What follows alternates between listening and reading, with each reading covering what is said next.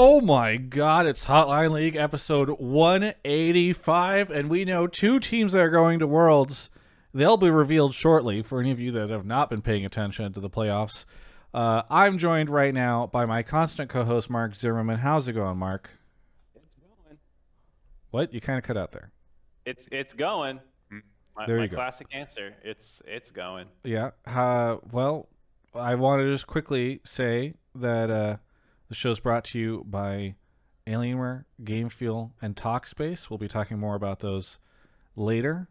And we're also joined right now by GM of 100 Thieves. Surprise, surprise, spoiler alert, going to Worlds, Papa Smithy. How's it going, Papa Smithy? You know what? It was a pretty good weekend, Travis. So Yes. you caught me on a good day. Yes. Well, I appreciate you reached out to me. I could tell you were in a good mood because you reached out to me and you're like, do you need a guest for Hotline League? I had somebody somewhat, but they didn't return my follow-up. And so it worked out really well that you were able to get in. Yes, and I it's know alternate. we've been wanting to get you on the show for a while, but sometimes I think I assume it's just easier now that your work is not done, but Worlds is secured. I'm sure it makes it easier to come on the show. I think Yeah. GM did anything after they made their rosters. True, actually. We just chill out. I was We're out. really just zen during that best of 5. Yeah. No worries at all. Well, regardless, welcome to the show. I'm going to go ahead and do our normal thing here where I ask Mark how his week has been, and he basically acts like he's done absolutely nothing for the week before realizing he's watched 3 different shows. So, Mark, how's your week been? So you're absolutely right. I'm trying to remember what I watched. Did I tell you about Reservation Dogs last time? No, I don't think so. I think we talked about White Lotus last time, which I almost watched last night, but then I realized my HBO sub had fallen down. All right. Well, if you have a Hulu sub, I cannot recommend Reservation Dogs enough. It's not a show I normally watch. Ashley threw it on, and I was like, this is okay. Yeah, it's pretty good through the first half of the show, first episode, and then they get to this sequence, and it's like a spirit world dream sequence, and it is the fucking funniest thing. And the show is it's by Taika Waititi, or yeah. So he's very creative, and I didn't know that when I started watching, but it's actually shot doing really funny things, and I don't know, I can't recommend it enough. That scene made me laugh harder than anything I've watched in years, I'm pretty sure. Is it only one season? It's still coming out, yeah. So there's 3 episodes maybe now. Gotcha. Okay. Are you watching it, Papa Smithy? No, I just heard about it. You're I just usually familiar? try to keep up to date so I know what to watch when I get time. But been some stressful days here, so Fair enough. hopefully it clears up at some point. Well, Mark, anything else, or has that mostly been your whole week? You watched a couple episodes of The Reservation. finale. What's that? I think the Bachelor finale happened. Oh, yeah. Well, maybe no spoilers for that, I guess. I don't know. That was last week. It happened last week. Okay. It's spoiled if. I don't know. Good for them. The end. I did appreciate that we had people. You gave your There were synopsis a lot of The more Bachelor. viewers. Yeah, there were apparently a lot because they showed up in our YouTube comments last week after you gave your criticism of one of the contestants, and they were, I guess, defending him or talking about the situation. I don't know. There were more Bachelor comments than I thought there would be. And yeah, Bachelor in Paradise starts tonight, so I'll definitely be watching that tomorrow with Ashley. Wow. I'm glad to hear it. Glad to hear you're keeping busy. That's good. Oh, and we lost the camera. Okay. We lost Mark. Yes. That's fine because he was directing it in a negative direction. All right, Papa Smithy, how have you been recently? Have you had a chance to do anything or think about anything other than competitive League of Legends? I mean, the easy answer is no, but you catch yourself on moments where your mind drifts a bit. Is kind of the best I can say. We went out on a yacht about 5 weeks ago. The players had been really wanting to go out on a boat, so that was a bit of a momentary reprieve. But apart from that, it's kind of been how do we get to Worlds? What's happening next week? How did the last result go? How do we make the next one better? GM is pretty full on. You can always be doing something, and that's pretty much the way it goes. Can I ask about the boat thing? Because that Yeah. does not sound like a gamer move. Who spearheaded the design? Who was the one who was the most gung-ho about the boat ride? A closer was definitely the one who was the most gung-ho about the boat ride, and I think he just got everyone into it, and it was one of those things where when your player's like, let's go on a boat, you're like, really? That's what you want to do? But, they rented a yacht, They invited me on. We, it was fun. It was definitely a different side of LA than I've been seeing, because pretty much apartment to cash up compound is kind of the work-life balance issue over here. But yeah, it was a nice day, and hopefully there's a few more of those coming in the future. Yeah, I mean, I don't know when or how long you guys will have to go, because I assume you'll have to head over early anyway for quarantine. Yep. So I assume sometime in September, but I don't know. Maybe you guys will have a little bit of a break before you have to hop on a plane and head over there. It's pretty tight turnaround from end of LCS to like first date you need to be in China. Definitely, it was less than I expected. It's still a moving date, so I shouldn't speak out of turn, but it's definitely a lot closer than you would think. In my head, it was, we'll do a boot camp in Korea and then make our way there. But quarantines are a thing. COVID is flaring up around the world, so it's all pretty short turnaround. Yeah, makes sense.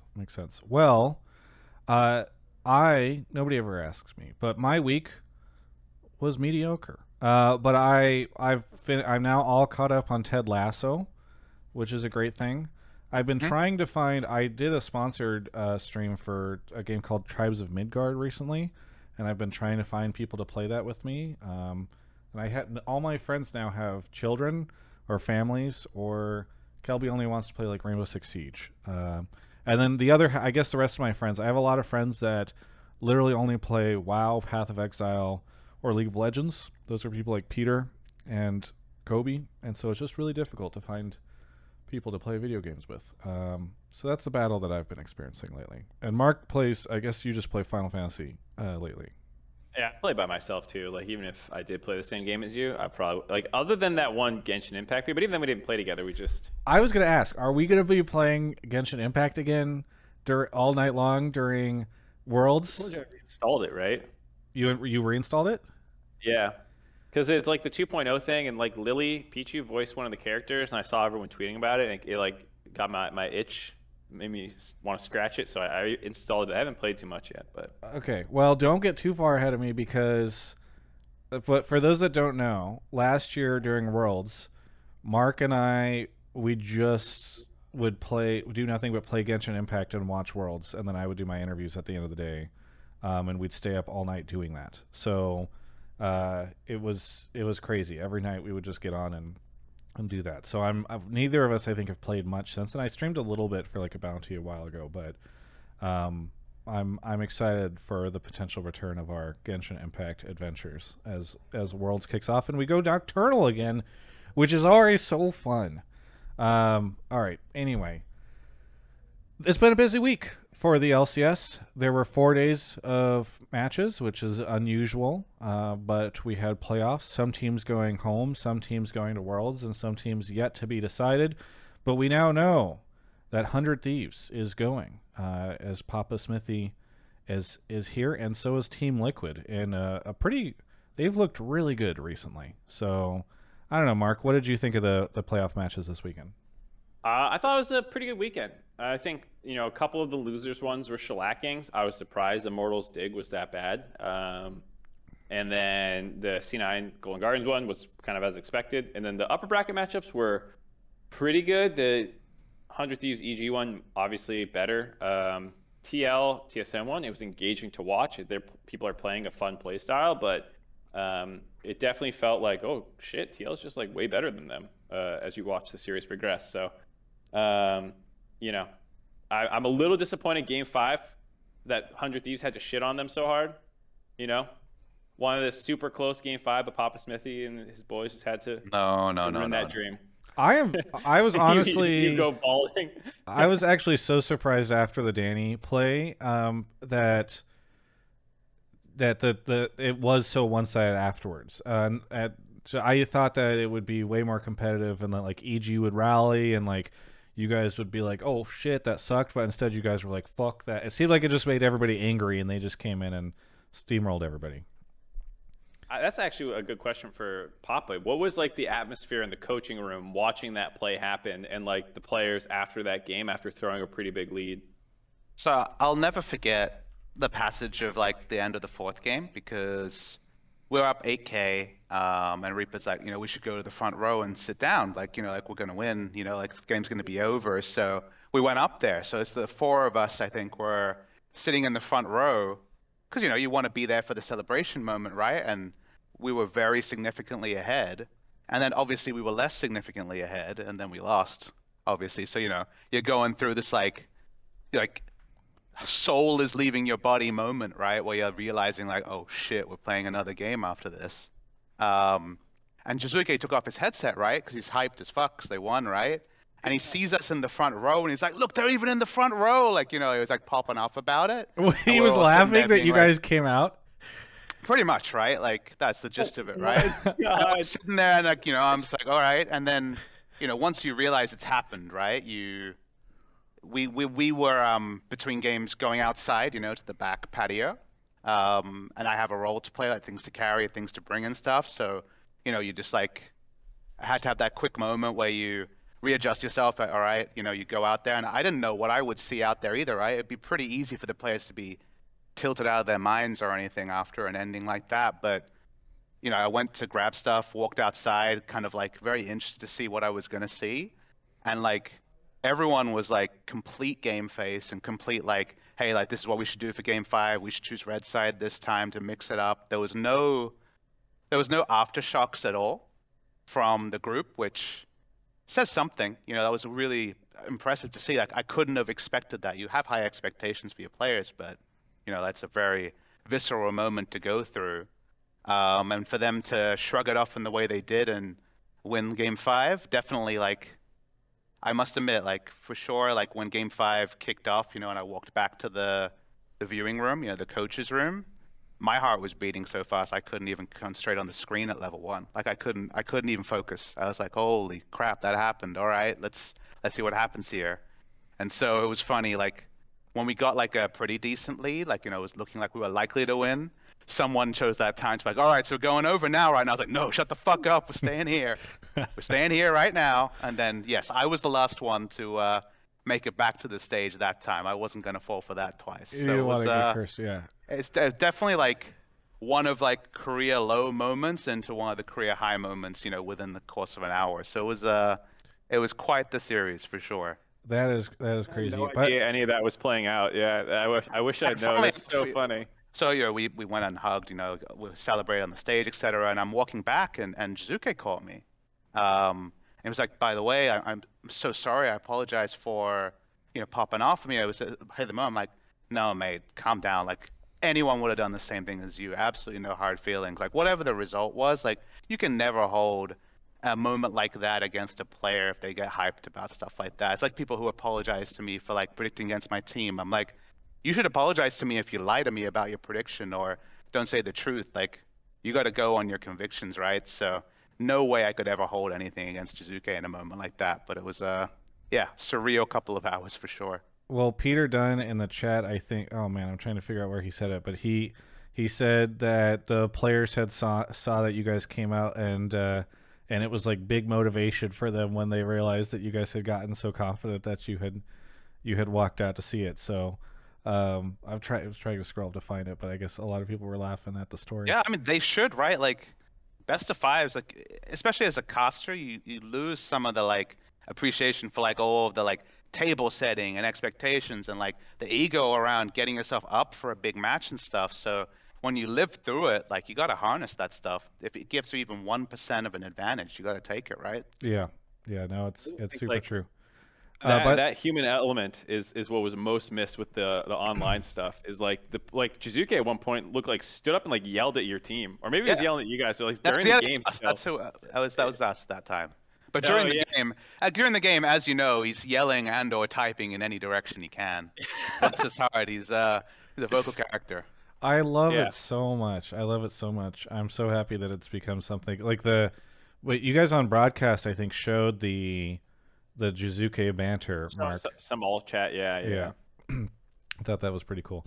By the way, shout out to Frosk for the raid. That was really nice of her.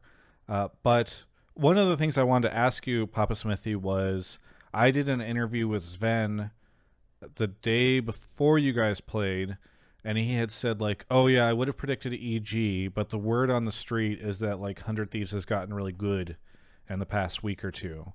And so I guess I'm kind of curious, like, are you able to speak to how it was that you guys started to kind of get out of what I think a lot of people had considered like a slump or a drop from the place that you guys had been, or how were you guys able to make up so much ground during those couple weeks to become the superior team? Surprised when the like word on the street comments came out, but I guess just to like back up and shed some light, because I think context is important, is that during the season, I think a lot of people know this. It's 3 match days, break day, 3 scrim days, right? Some people belabor the fact that it's only 15 games of scrims in a normal week and things like that. But the thing to take away from that is it's really hard to change the momentum of your season during the regular season, because what will happen is if you're doing well, you go 2-1 or 3-0, you come back, maybe you got some patch notes to talk about, maybe you got one thing to work on that's like not a serious point, because obviously you went 2-1, right? So it's like not as like significant, and you're like, how can we extend our win streak kind of thoughts. So your first day, it might be like loose practice because you're trying new champions and stuff you prepared in solo queue, or and then you just continue on and things like that. But let's say you had a bad weekend, you kind of only have that first day to experiment, whether it's a happy or a bad weekend. And so let's say you come away with like 3 things you need to fix because your team is struggling, like you went 1 and 2, 0-3. If you haven't fixed your biggest issue by the end of the first day, you kind of don't have a lot of time to refocus from there. Like you kind of only have that first day to experiment, and then it's back to the status quo. So both in good ways and bad ways, it means that arresting momentum is tricky. And when you're winning, working on kind of like some of your smaller points that didn't actually hold you back from winning becomes something that you can do for kind of a day, and then you go back to like, okay, how are we going to win in 2 days on the weekend? And so because of that, it's very easy to reach a point where you've never been able to fully work on your flaws, and you've been trying to like focus on the match ahead and the match in front, and things can hold on for a while. And that's what I think you see is it takes some teams a long time to work their way up from like a poor off season or start up as a new roster, or it takes a lot of time for the converse as well. And for us, by the end, when we were obviously struggling based on the eye test at the end of the season, it was one of those things where the meta had changed enough and teams had kind of done enough work to see what we were good at and what we were bad at, where that came together to be us being the sum of our flaws, a good team but a flawed team. And so you kind of need that 10 days in a row to scrim to actually breathe around your weaknesses, rather than look at them, not be able to instantly fix them, and then kind of go back to the things that are getting you wins. Was basically what I found is that we had enough time to really understand what we are and what we aren't, get through those, work on the stuff we needed to work on, and we were a much more complete team by the time we actually took the Rift the second time around. And it's why you look at predictions for the series and stuff, they have to be based on, at that point, 50, 60, 70 scrims ago, 100 Thieves versus like the team that actually took the Rift on Saturday. So that's kind of what happens there. Is I think when the scouting reports were coming through for some players that we were doing better in scrims, we had actually started to finally work on the things that we couldn't do in the regular season. Gotcha. So just having that extra time. It's interesting because I have often wondered if those longer breaks, or like taking the week off, can be a momentum killer in some ways, where like, if the team that you're playing is just coming, you want it when you're cold and not when you're hot. Yeah, I agree with that, right? Yeah. Like if you're really like hitting your stride and like the meta's really suiting you, then you don't want to take a week off, because yes, it does, doubt will creep in. But if you have stuff to work on, then I think it's really welcome. So again, it depends on your group. Like, are they gonna waste a lot of practice or get tilted or anything like that, or are they fast learners and all? Like, there's a lot of different dynamics there. But the moment we locked top two, it was definitely a welcome. Like, okay, now we can approach this problem in a different way rather than one day and then instant band-aid kind of thing. Yeah. And we were just talking about Jizuke popping off in the chat. Somebody, let's see, who was it? Oh, Spectator LCS wrote in chat, Jizuke has been exposed, can't play control mages. Jizuke in the Twitch chat right now of the show going XDDDD, I'm so bad at control mages they banned my Syndra after game 2. So even in during Hotline League, Jizuke is showing up in the chat to banter with the audience live. You love to see it.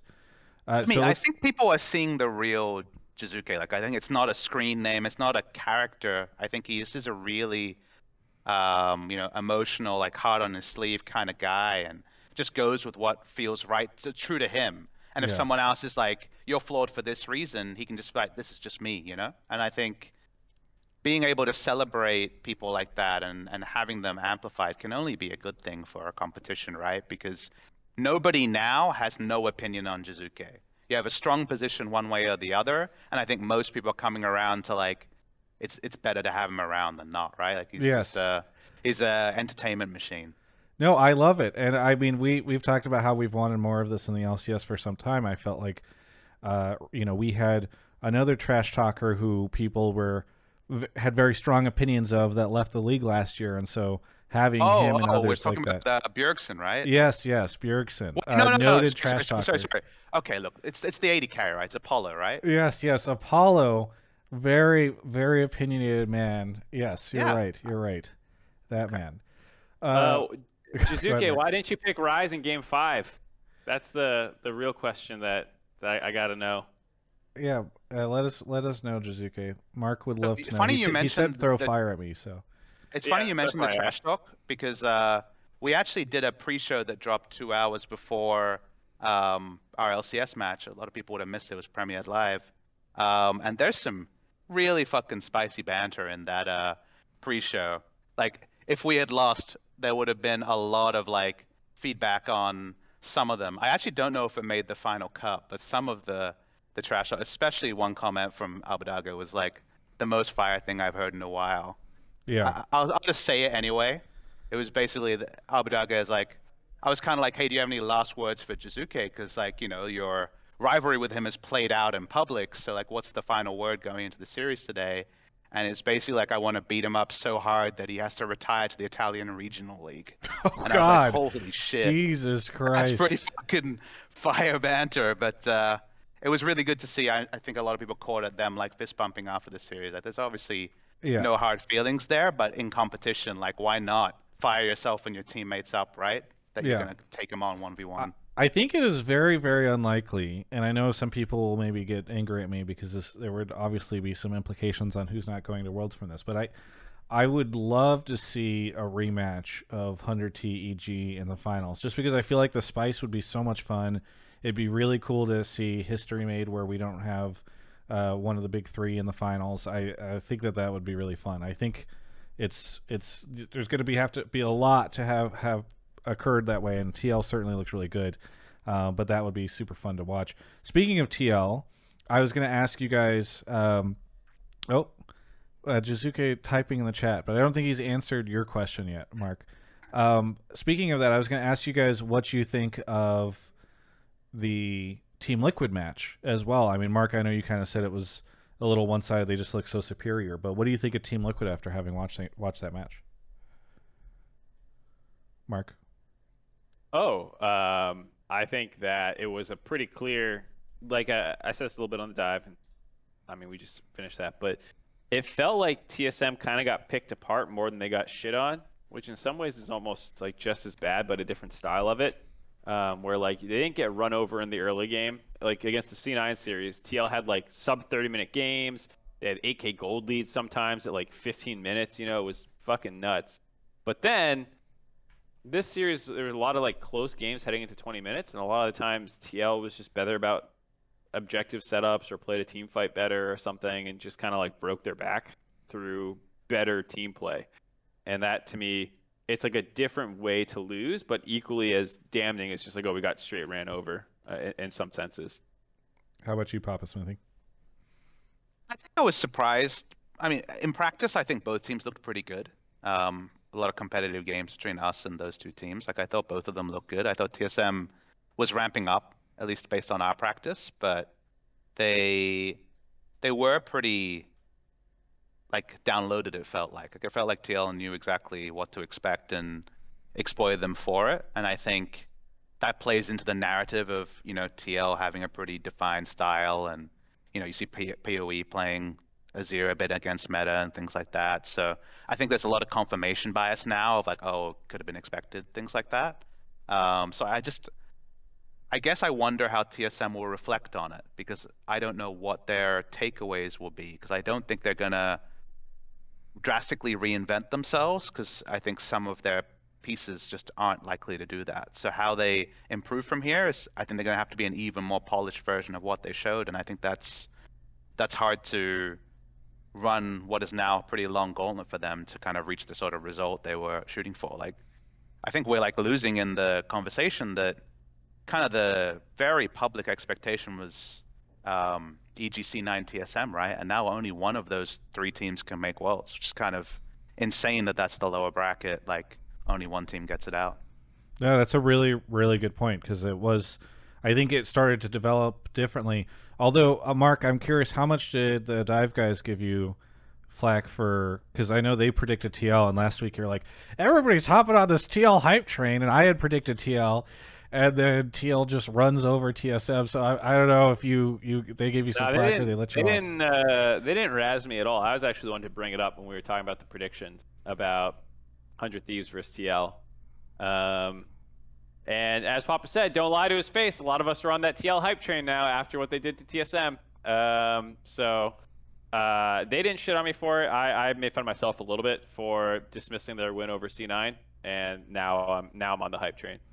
I think I need to double check, but it's funny because I know I predicted TL over C9 on Rift Reaction with Emily, and she had predicted C9, and then I think she might have predicted TSM last week as well. And so I'm feeling pretty good. I was like, after seeing how much space and how much growth TL was making, I was pretty confident in them. So it's always nice whenever idiot Travis Gafford get the prediction right over the brilliant analysts of Mark Zimmerman and Emily Rand and others.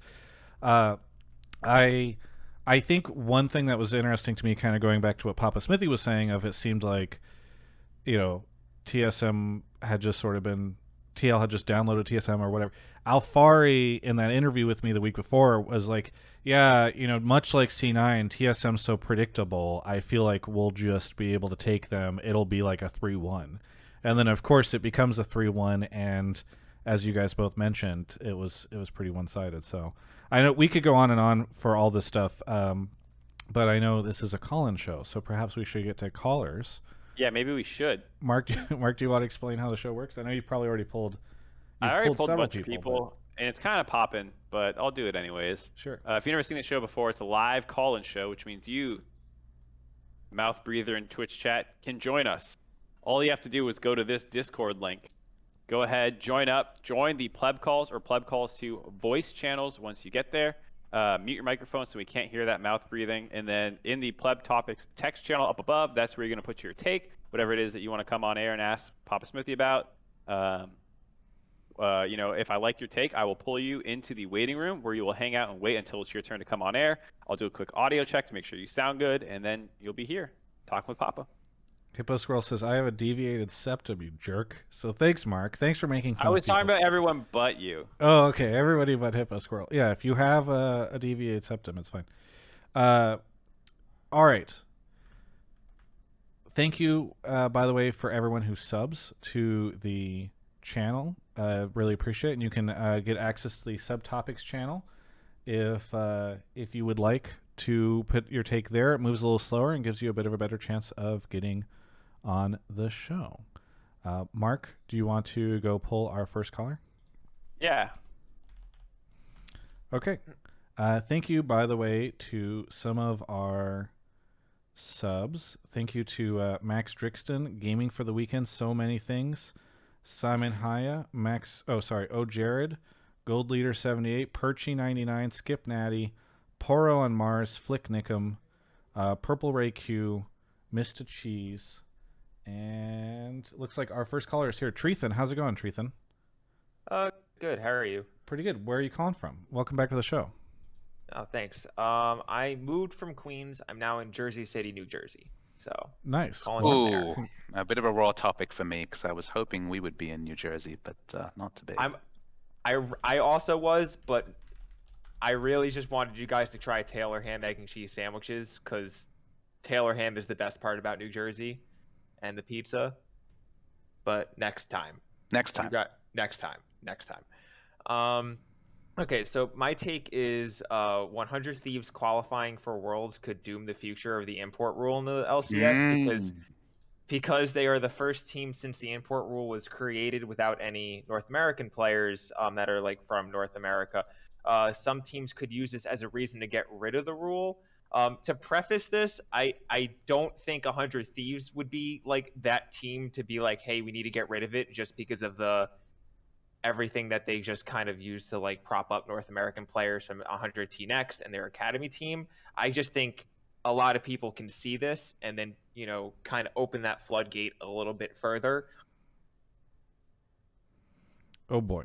Okay. I'll also say that this was a spicy. There was a couple import takes, mostly centered around 100 Thieves. Some more incendiary, some being like, "See, who cares?" So The first team since LMQ, I think, to go to Worlds from North America is a full import roster. Correct. Okay.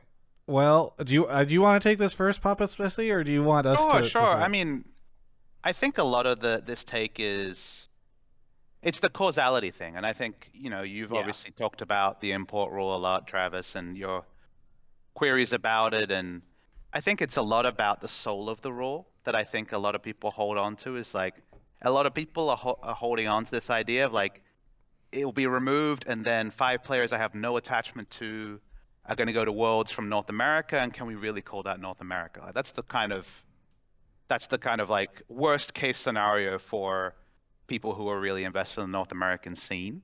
And I feel like that doesn't fit the team we have at all. Like, you look at the players we have, and most of them are very, very long standing in North America. You look at especially, Huhi, Someday have been there a really long time. And I don't think people look at them as someone who jumped over to North America recently and like are this example of the import rule rorting or anything like that. I mean, the Oceanic rule change surprised us all a year ago and has led, I think, overall to a lot of rosters that are stronger as a result. I think even the development rosters with Oceanic players would be a lot weaker if the Oceanic player rule wasn't there at the bottom of the ladder.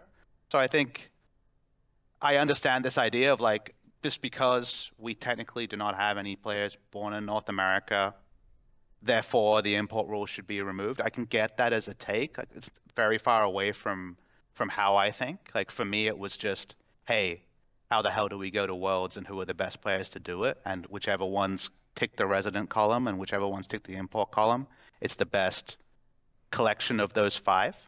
But it's this idea of it being used as a gateway drug or something to full import rule. Like, definitely super far away from my mind, but will somebody try to weaponize it? Like, who am I to say, right? Like, anything can be taken out of context.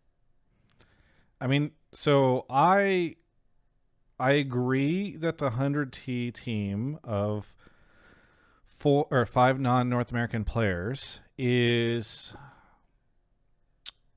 an unfortunate circumstance. I'm happy that the team is going, and I like all the players on it, but I agree that like it's an unfortunate. It is not like a great rallying call for North America talent.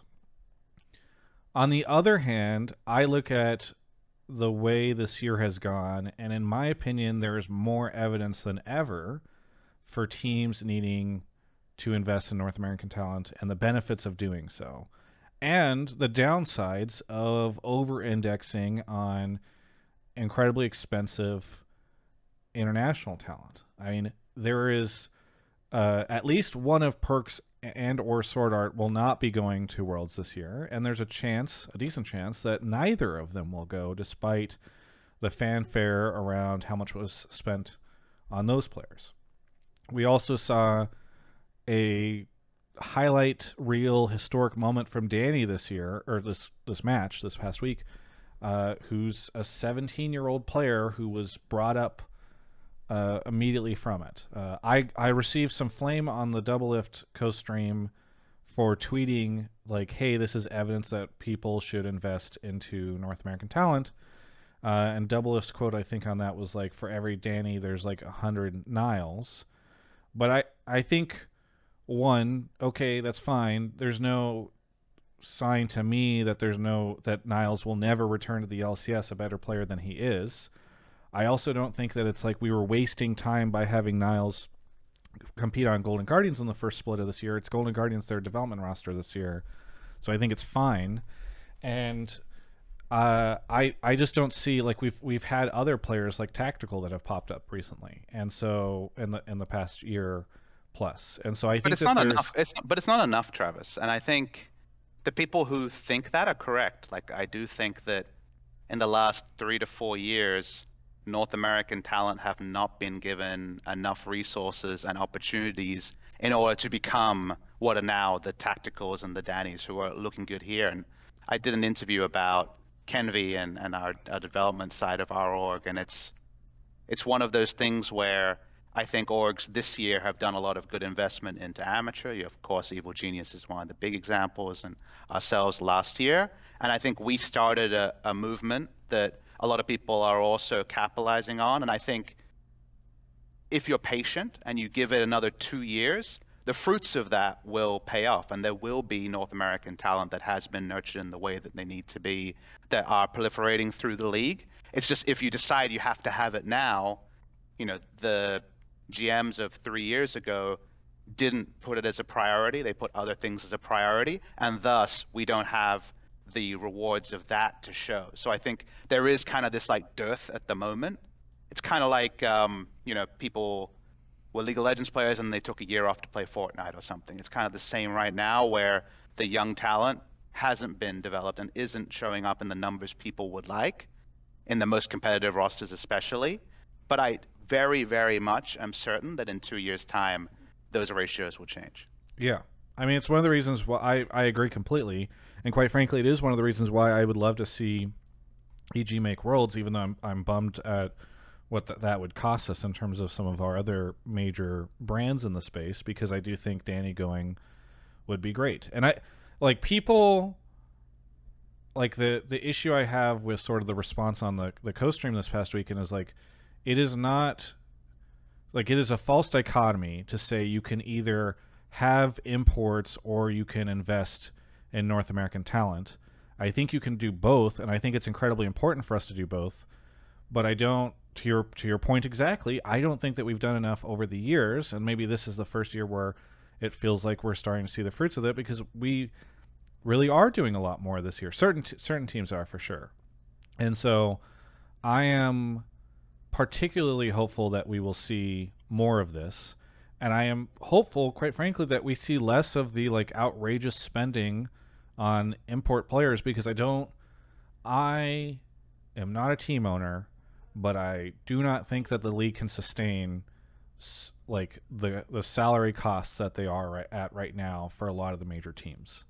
And I think a great way to handle that is to spend minimal money in academy and in amateur, trying to find the next great players who you can bring over and can be long-standing icons of the league and develop into hometown heroes, rather than bringing players over here and crossing your fingers that they are not past their prime and that you'll be able to get many years out of them. You know, I will caveat it a little bit, because I think you have a lot of hopium, and I think that's good. I think sipping the hopium right now is a good thing, but I will say that I don't think that the 7th team to put up an amateur team is going to find their Dannies, or for us, Kenvies and Tenacities. Like, I think that there were some slam dunk players that had nowhere to go because they were still in high school and couldn't commit to full-time academy and LCS. And I think those players existed before and were underserved.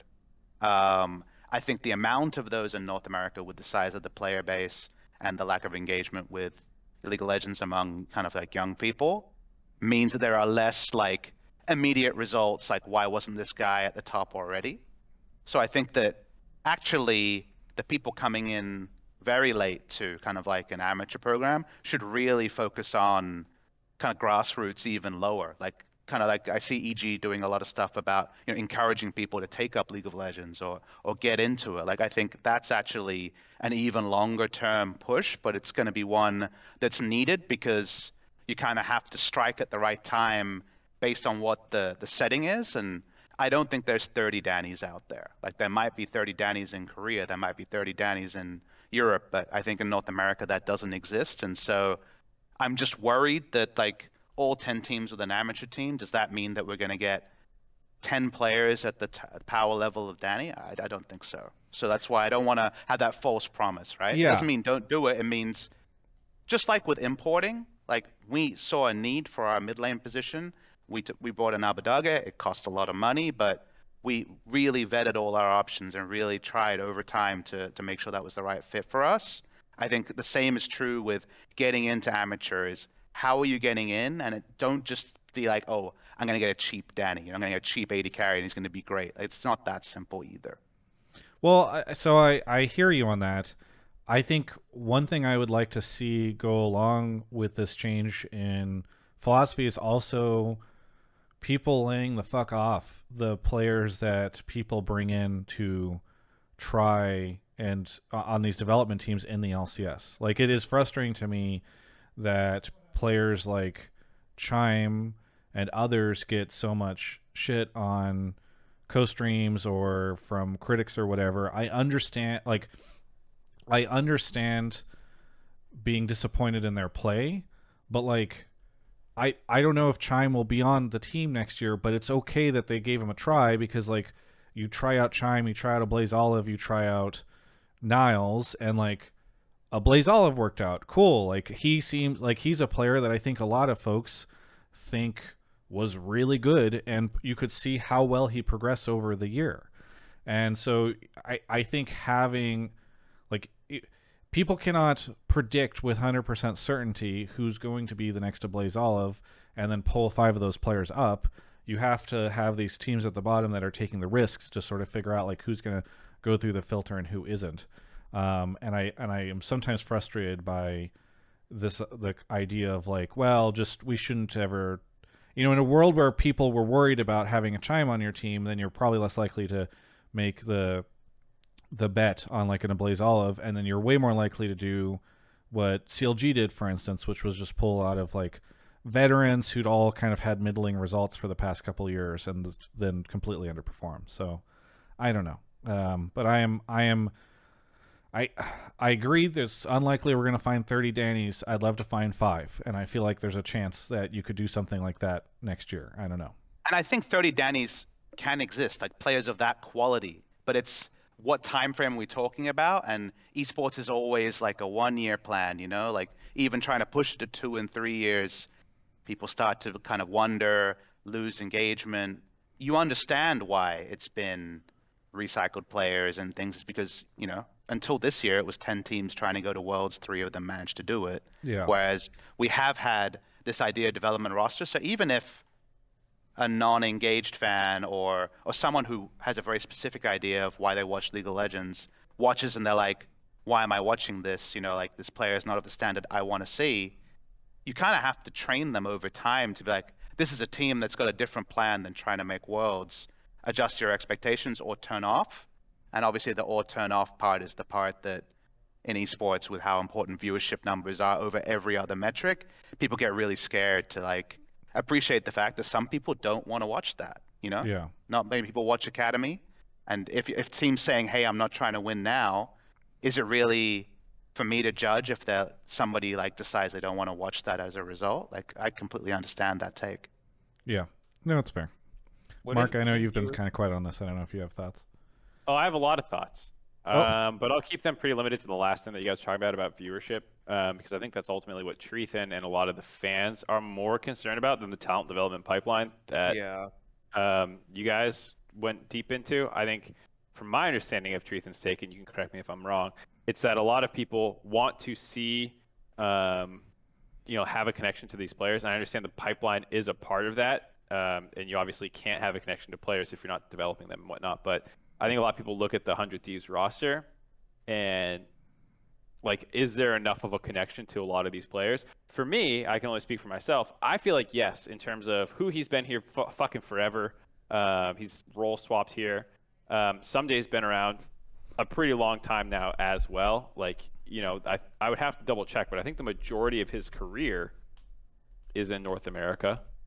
And then, you know, Closer and FBI. Abadaga, I was going to say, actually, are the two that I can see a little bit more being imported more recently within the last 2 years. FBI as well, but just given that he's Osh and they've been like amalgamated entirely into us, like it feels like not import because technically he's not. So at least for me, I don't feel bad about 100 Thieves going and feeling like they're not a North American team. I mean, and I'm obviously super biased because I worked with all these players. I hired a lot of them, and it's like I think all of them have a super compelling story that will connect with NA viewers. I mean, even Someday, right? Who I understand people pushing back on him because he was such a legend in Korea and came over as, you know, a massive star. Like I think he's his level in terms of like where he ranked in terms of world players when he came to North America. Like he was a top 3 top player in the world when he came to North America. North America doesn't get players of that quality in 2021, but in 2017 that was something that could happen. But also as a counterpoint, he's the only player still on the same roster from the first day of franchising.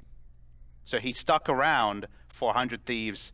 Huge hot start into massive fall from grace into building up again, sold all the way through. If you're how many viewers are still around from 2018 spring? Like a lot of viewers join after that fact. He predates that on a single team that he actually stood through the good times and the bad times with. Like if that's not a relatable story, then I don't know, right? And I think that's the sort of thing that's lost. Is there's lots of nuanced stories here where if he's not a North American player at this point, then yes, we have the whole citizenship test, but he's very much committed himself to a region, knocked back offers to go overseas, especially over the years, and stuck around because he does believe in North America and the team. So it's those things that are lost, and it's our job and the broadcast job to tell those stories better.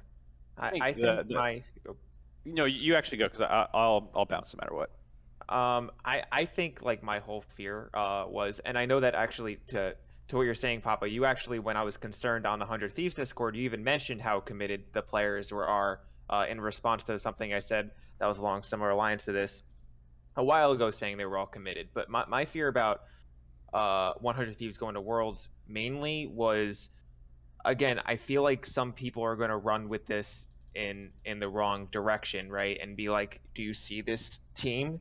Like, this is why we don't need this rule. And I'm not like questioning their commitment, right? Because you're 100% right about Someday, like, and that's a great story that I definitely care about. Like, if Someday, let's say, wins Worlds, that would be amazing on top of how cool the 100 Thieves World skins would probably look compared to all the other schemes. I feel like that one would look really cool. But that's besides the point. I think I'm just scared, like, certain owners and certain orgs, I'm not saying 100 Thieves is going to do this because I don't think they are just going to take this in the completely wrong direction and almost use it as a weird, like, oh, look at this. Like, 100 Thieves did it, so we should just kill this off entirely and just, put in talent, like, invest in foreign talent and just, like, kill off all local. I think to that point, if you just say, like, look, there's no North American-born players on 100 Thieves, therefore, fuck the import rule, it doesn't matter, you lose so much of the nuance of how those players got there, and to Papa Smithy's point, like, how long they've been there. The fact that Someday is the only franchise player in the league right now, you could argue, in terms of, like, tenure, no one else really qualifies, is not something that's been discussed on the broadcast, and to Papa Smithy's last point, which is what I was going to say, is, like, something that needs to be hit on probably more on our end, is, like, hey, this is, like, the longest tenured player. He's someone who is North America. Like, he is a player who's been around for fucking ever, or relatively to the turnover that you see in the rest of the league. Like, I think these are things that we should hit better so that there is more of a connection with fans to these people who, yes, technically are grandfathered in now or, residents now, but they earned that spot rather than we just got rid of the import rule and they flocked over.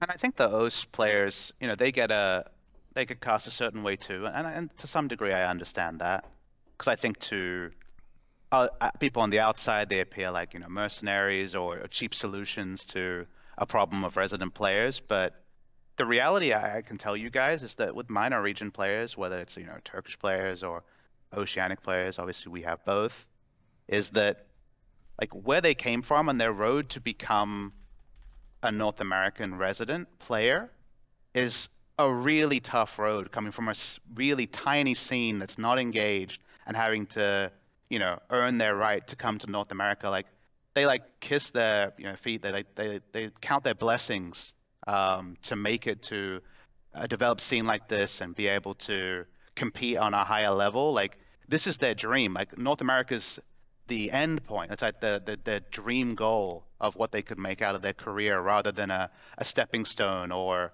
something cynical. And it's really good to have a team of players who wouldn't rather be anywhere but where they are right now. And I think that's the part that I feel being around them. But it's not necessarily easy for people on the outside to see, like, that these guys are just super happy to be here and want to make the most of it and want to represent North America well. Hey, thanks so much, Treethan, for the call. Appreciate it. I am not sure I share your worry too much, but I do know that, I guess I would say it's difficult for me to imagine a world where, like, Jack and Andy, for instance, especially if neither of them make it to Worlds this year, can go and say, no, we really need to lift the import rule, because they've spent the most money on imports, I think, this year potentially. So, but Treethan, anything you want to shout out before we take a quick break? No, thank you. I was actually a little nervous to ask this hot take, because I was like, I don't know how it was going to be interpreted, but this was a really great informative discussion. So thank you so much, and shout out to my 100 Thieves cash card that I got. So shout out to that. Very nice. Very good. Yes. Have a great one, guys. Thank you so much. Have a good one. Thanks. All right, we're going to take a quick break to talk about Alienware. Mark, I don't know how comfortable you feel with this. I should have asked you before, but you received the Alienware X17. You've only had, I think, a couple days with it so far, but is there anything you've been enjoying about it in particular?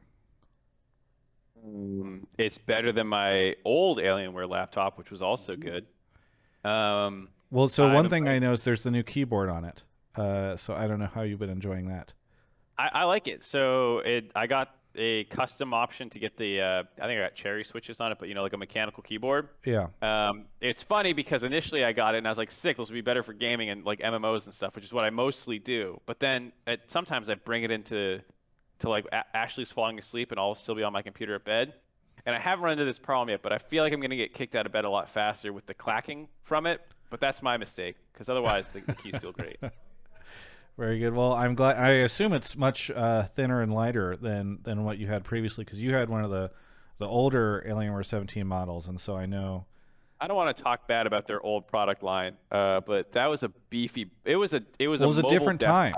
Yeah, because I think we got you that one back in 2018, and that was before they had their M17 and now their X17s, which are much lighter. And so gaming, for a lot of people, they might not know, if you haven't tried a gaming laptop or notebook in the past couple of years, these things have gotten to a point where you can have an amazing system with a lot of power that also is not as thick as a Brandon Sanderson novel. And so it's really cool to see. Thank you, Mark. It's really cool to see what they're doing over there. So do yourself a favor, go to alienware.com/Travis and check out their X15 and X17 notebooks if you want to. A lot of people talk about gaming on the same thing that the pros game on. No. Play your MMOs and type on clacky keys like Mark Zimmerman does. Get kicked out of your bed with your girlfriend by mashing your combo too hard in an MMO that you can only do with the laptop from Alienware. Yes, exactly. Alienware.com/Travis. Use the code in the YouTube link if you're over on YouTube, and I'll make sure that I make sure. Oh, you know what? I need to add it into the macro for Twitch right now, but I will do that so that people can use that code. But anyway, thank you so much, Alienware, for sponsoring the show. Steve is in the chat right now. He says, I agree. Go buy fucking Alienware and support Travis. That's a man, by the way, who has a team that has their own code that you could use. And he's telling you to support me by using my code. So just make sure you think about that whenever you're going to the Alienware website. Use Travis's code, not the Team Liquid one. Thank you, Steve, for your support. Always appreciated. Also, shout out to Clock Cruncher, who just dropped 10 subs in the channel. So thank you. A funny joke, and Clock Cruncher basically purged the chat with that. Blocking him. Anyway, Mark, you want to go grab our next caller? Yeah. Very good. Thank you again to Clock Cruncher for the 10 gifted subs. Raldios for 19. Clock Cruncher for his own. Cesis Caroline, Old Slice of Bologna. Bologna. Thank you.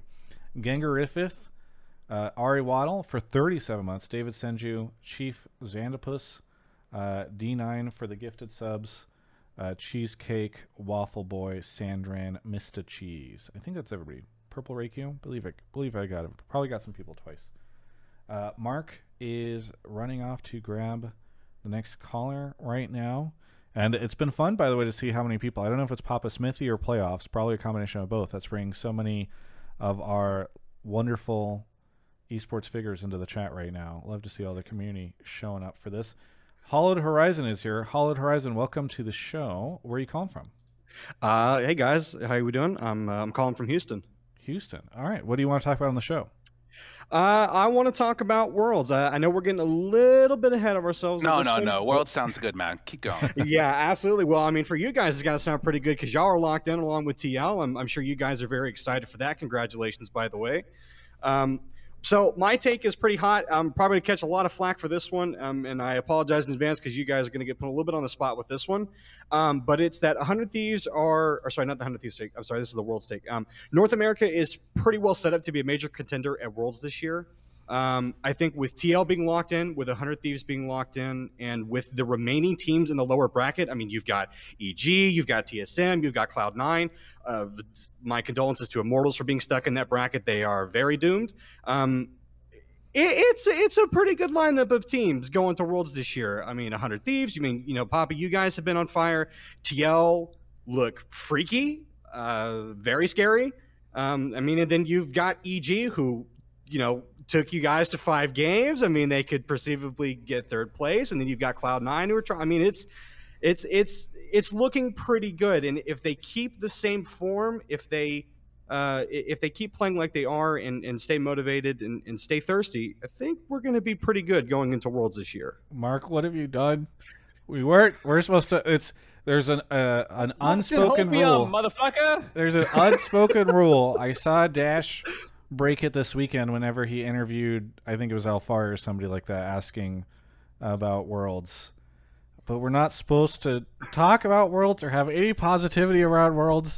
Come on. Come on. All right. Is North America a major contender for Worlds this year? Let's narrow in on major contender, not to necessarily mean like to win the whole thing, but like are we going to be getting out of groups? Are we going to finally be have a good performance? Moves? Yeah, be respectable. Yeah. Okay, well, here's my thing. As I've been watching playoffs, I've been trying not to think about Worlds because it's been pretty brutal recently, and it is like incredibly brutal when you're like me and you're staying up all night playing Genshin Impact with Mark Z and then just watching the NA teams get brutalized and then going to bed as the sun comes up, and or being in a hot tub and just soaking and turning into a raisin as you God, yeah. But as I have been trying to keep my mental state without any hopium in it, I will say it has been very difficult during playoffs because I do think, EG and 100T are far more interesting teams than I feel like we've had outside of the big 3 for some time. And I think that TL seems to have, they look wildly different than they have previously, and so I'm really excited to see how they can do. And then I think whatever comes out of the, I don't know what the forge that is the lower bracket right now of those 3 teams plus IMT, I think that team will probably look pretty impressive as well. So I am believing much more than I should and much more than I want to for Worlds, since apparently we're having that conversation now. Mark? So this has actually been talked about by the broadcast team as well, like behind the scenes. Like, are we all starting to huff a little bit of hopium, like with the Danny play and 100 Thieves looking good and all this stuff, and TL looking better in playoffs? There are people who are more hopiumed up than me. I went from 100% dead inside to like maybe we won't embarrass ourselves. That's where I'm at. I was worried towards the end of the split where we talk about the 100 Thieves maybe being a little bit of slump, TL and C9 being a shell of what they should be based off what we saw in spring, and then TSM and EG, like it looked like it was going to be TSM, EG, and 100 Thieves for sure. And I mean, I maybe some playstyle issues for me personally with how TSM approaches the game. So I was pretty skeptical. Now I'm like, okay, I don't hate the teams we're sending, but I'm still so fucking jaded that no hopium here. Papa Smithy, are you going to be more optimistic here? You've got a team going. I think there's a lot of reactions I have to this question. I think this is the sort of week where if I was watching Hotline League, I'd expect this take to come in, because what I can say pretty undeniably is, and I think even Mark, jaded old man that he is, will agree that, and I think this is what you're getting to, Travis, is like there's 5 teams in playoffs that you see their 2 names together and you're like, fuck, this is going to be a great best of 5. Like you think about the 5 teams, and it's not. I think Immortals are actually a really strong team with a strong style that I think can also upset on their day. But if we just narrow in on the other 5 teams, they really are teams that you want to watch in a best of 5 against each other. And to your point, I think there's been 3 teams in the past, 4 maybe. In spring when we started to struggle, people would argue it narrowed down to 3 and maybe even 2 given TSM struggle at the end. But I think there is 5 teams people want to see in a best of 5 play each other. And that on its own is significant. Like that's good for the LCS that there's 5 teams people want to see face off against each other in the best of 5. 5 teams that could go to Worlds, and it's not even like, hey, CLG's going to do it this time. They were 9th, but now they're going to be 1st. Like there's 5 teams you can make that argument on. That's already regionally really good. Now, how does that translate to Worlds?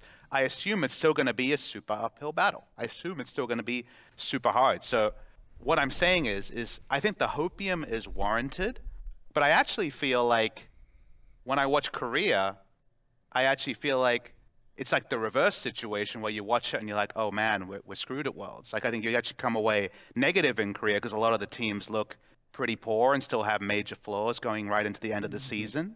And yet, will Korea perform better than North America at Worlds? Almost certainly. That's just been the way it's been for the longest time.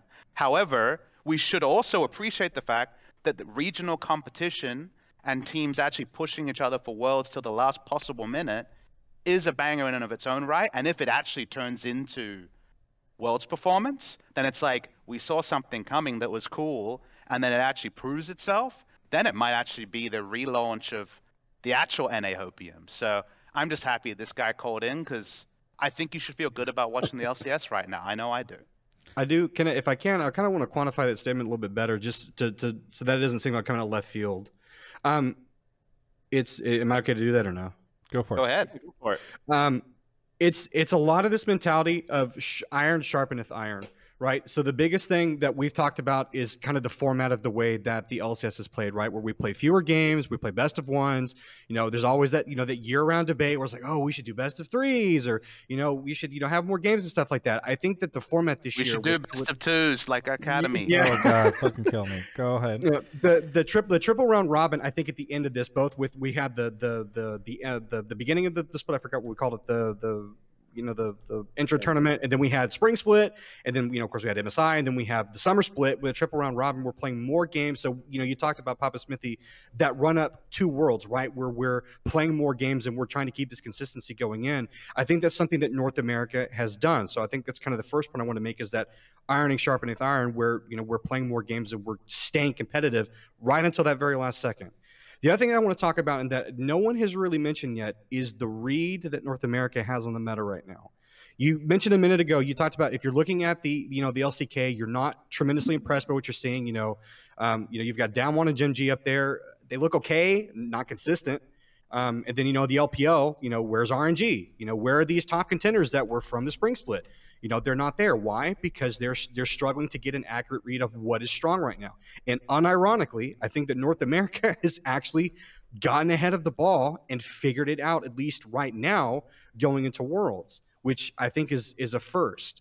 So that's the second point I wanted to make. And then the third thing that I want to quantify with this, which is more important, which is that you talked about having hope for this season, which I think is important. And it does feel difficult because we always feel a little bit more jaded, especially when we get ready to go into Worlds. But I feel like this one, when we actually see the consistent performances, we do feel like, there is a little bit more hope. Let's earn high expectation in our LCS teams against our LCS teams. I don't think that's a given. I think that's had to be re-earned after every poor international performance. But let's earn that, and I feel like we're getting there with 5 teams we're putting Banger Series up in. And then let's, we don't have to jump to now we're going to be relevant at Worlds. Maybe that isn't the first step. But I think we're getting closer to it, and I think we're working on it. And I think a lot of teams took hard looks on themselves and have tried to improve, some failing miserably, some making more success doing it. And I think we've got a process going on here. And if it doesn't lead to 2 teams getting out of groups, I hope people don't just shit all over it because they're being results orientated. And that's where I lie too, is as much as I just shit on our international dreams or whatever, I feel like the LCS is so fucking fun to watch right now, because going to playoffs, I had no clue what was going to happen. I didn't know, who was going to win, who's going to go in finals. I still don't know that after watching a bunch of best of fives. I have a feeling that I know what's going to happen, but fuck, maybe C9 turns it on in the lower bracket. Maybe TSM turns it on in the lower bracket. Maybe EG turns it on in the lower bracket, and they run the whole gauntlet backwards again. It still feels. I mean, we watched Game of Thrones. We know what shades of gray are at this point, right? Yeah. Can't we just say that NA is looking good for NA, and that's making me excited to watch it? Korea's looking weak for Korea, and yet Korea almost certainly would do better at Worlds. Can that all exist in the same world and not have somebody upset? You know what I mean? That's the thing I'm trying to put across there, is there's a lot happening here, and it's not just Worlds performance that's the bar for success or fail. I am very interested to see how LCS matches up against LEC at Worlds, because I think they've had a very similar situation to us, where they've had 5 teams that have all seemed fairly competitive, and some of their old guard don't look as strong. I mean, we've got Fnatic and G2 who are in a similar position right now as C9 and TSM, and so I'm not trying to spark the rivalry and have a bunch of LEC folks come in and scream, but I think at the very least that could be a fun area for North America to play in during Worlds. I think we're all kind of hovering around the same kind of idea, which is North America could be interesting at Worlds this year, right? We could do interesting things. It's not necessarily going to be a situation where we're going to go win Worlds, but could we have some pretty interesting impacts in the group stage? Could we upset some people? Could we maybe get a team out? I think I am looking forward to seeing what we can do at Worlds, even if I am also doing my best to try to tamper the natural rise of hopium that is in my bloodstream right now. And I think that is something that should sit with people, is that we're all kind of esports boomers and jaded at this point, all 3 of us, about many different things in this industry. But I think if I compare the thought after all teams went out of groups a year ago and now, I think everyone would agree that North American League of Legends seems in a much better spot, and there's been a lot of improvement and reactions to systemic problems that existed a year ago, and we want to believe again. And I think that's started to go away. Like from about 2019 onwards, people stopped wanting to believe in North America. They kind of wanted to jump in and shit on North America to get in first because that's what's going to get upvoted. And I think we've had a year to build up hope that it can continue to get better, and yet we're also grounded to not be like if North America gets a lot better than where it was and Korea gets weaker than where it was, North America's still weaker than Korea, and that's fine. But at least we're trending in the right direction. Yeah.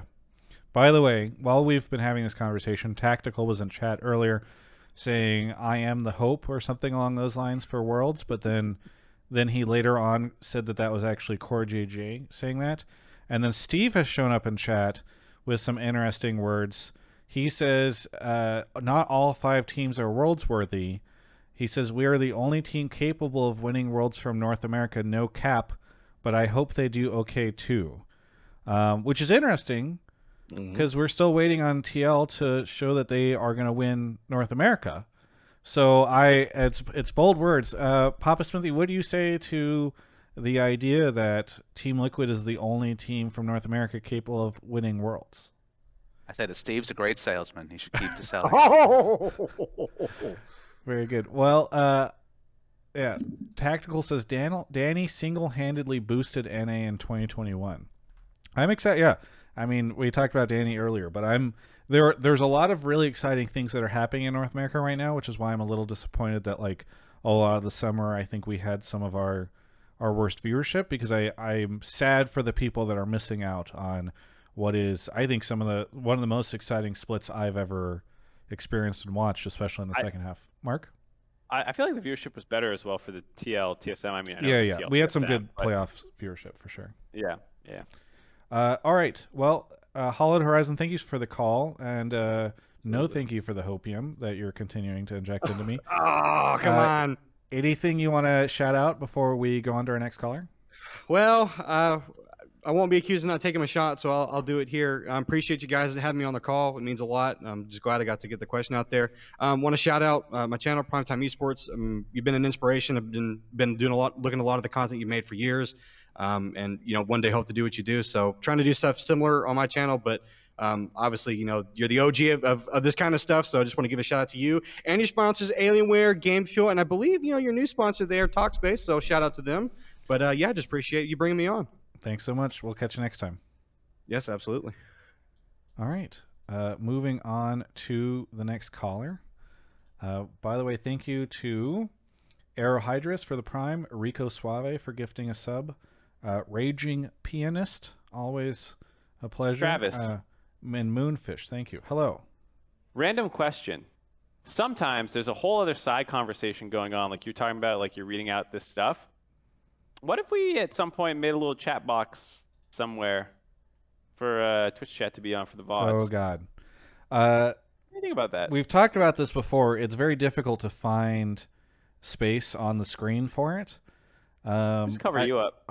Maybe, Mark, we can have these conversations off air, because whenever you... Yeah, because OPTSM fan's here to talk about something. Yes, exactly. OPTSM fan, welcome back to the show. Where are you calling from? I'm calling from Phoenix, Arizona. Phoenix, Arizona. Welcome back. What do you want to talk about on the show? So my take is just, I think all NA fans should be cheering for EG to make it as the last team for Worlds if they truly care about the growth of our region. It's a TSM fan saying it. What's happened? Boy. OPTSM fan, aren't you like OPCLOL fan at this point or something? Like Yeah. That's you're the back on TSM many moons ago. Yeah. That's Jizuke in the chat Twitter really likes this take. Okay. You want to elaborate, Mr. OPTSM fan? Yeah, sure. So the two main points that I have is I think if, and I believe that they will, that EG does make it, it'll show that if you invest, or that you can invest in NA talent if you have the right systems in place, which was something that y'all talked about previously, about you can't just like throw money and expect to find 30 Dannies, but if you do what 100 Thieves has done and what EG is doing and some other teams are trying to do, TSM included, with the amateur teams and scouting out, I think that's really, really important, because them going to Worlds in the first year that they do this, I think will send a message throughout the league, and then also try to help like for other like amateur orgs, or even if you want to go down the way to high school, where I think it could be really beneficial, and also mainly just for players like Danny, right? I think there have been so many times where we've been so hopeful for NA players who don't make it to Worlds, and we don't necessarily see their growth because they're not challenged outside of the region, or they don't have the experience to do that. I mean, like, I think Contracts is a perfect example of it, that he did go to Worlds and he was good and had the chance, and then he was on 100 Thieves, and then now he's come back and he's been like this kind of journeyman that has to, for whatever reason, like prove himself. But he is a part of this NA talent and was at one point considered to be like what now we would say is like the next Blabber. But so that's like Blabber was the next Contracts.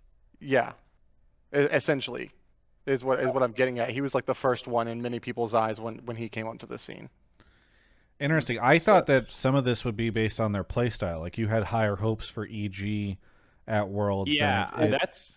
Well, I definitely think that. I think Peter Dunn had a.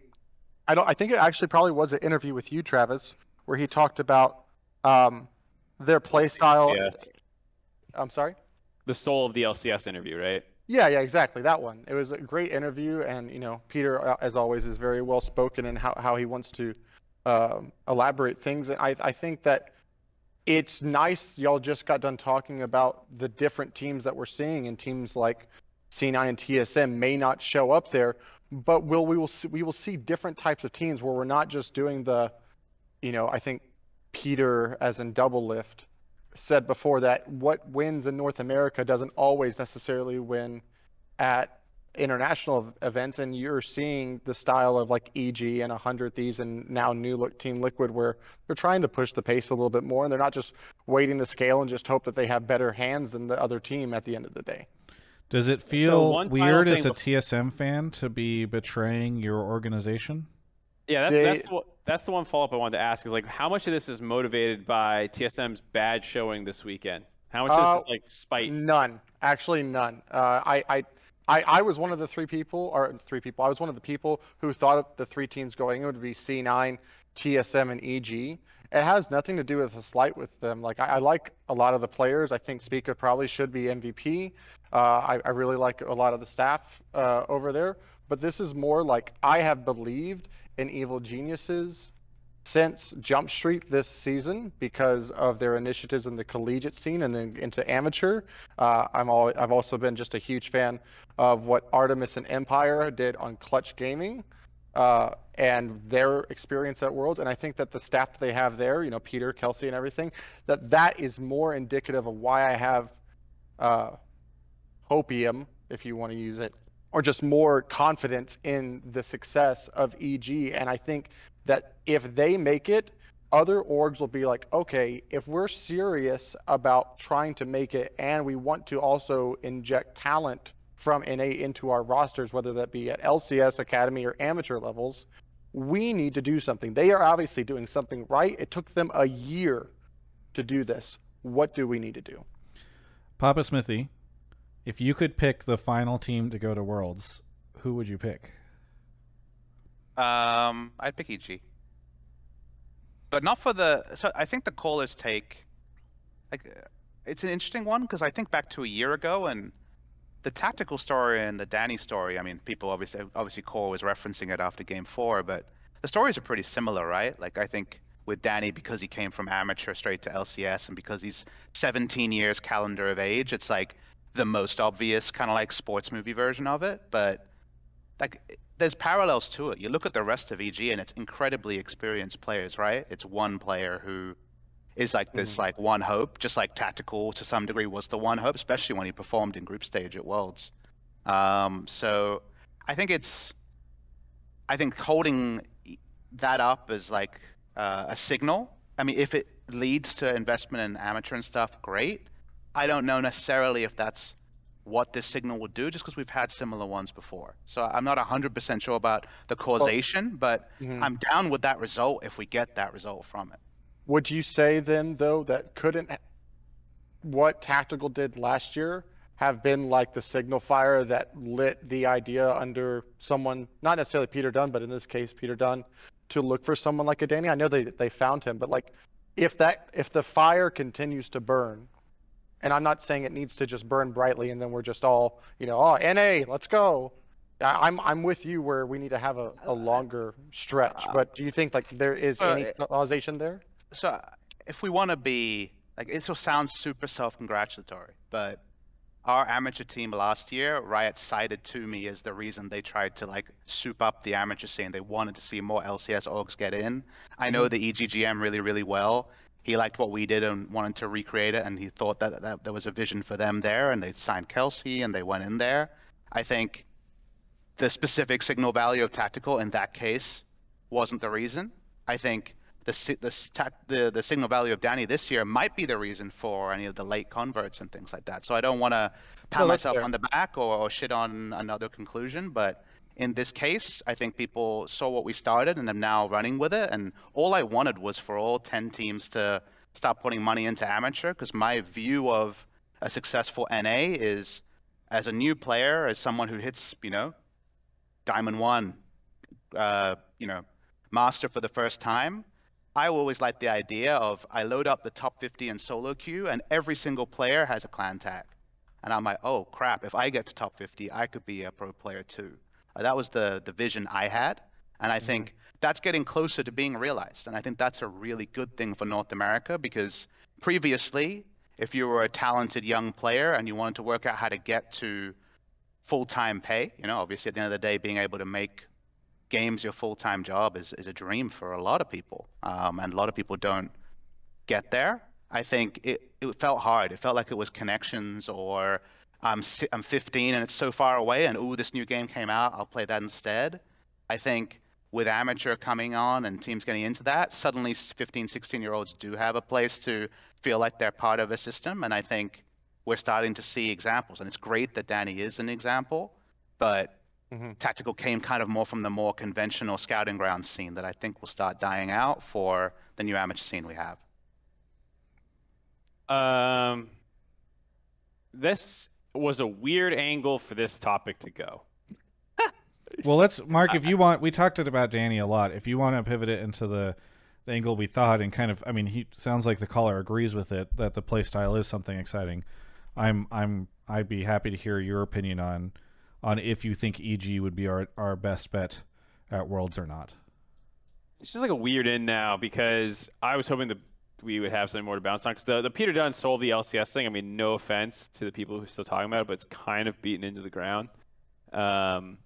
And I was hoping to hear a TSM fan's perspective on why they were no longer. Well, TSM fan's not a TSM fan anymore. It's just the truth. Yeah, but I mean, either way, just saying like EG's talent development is why I want them to succeed. Okay, well, regardless, yes, I know, not the direction you wanted.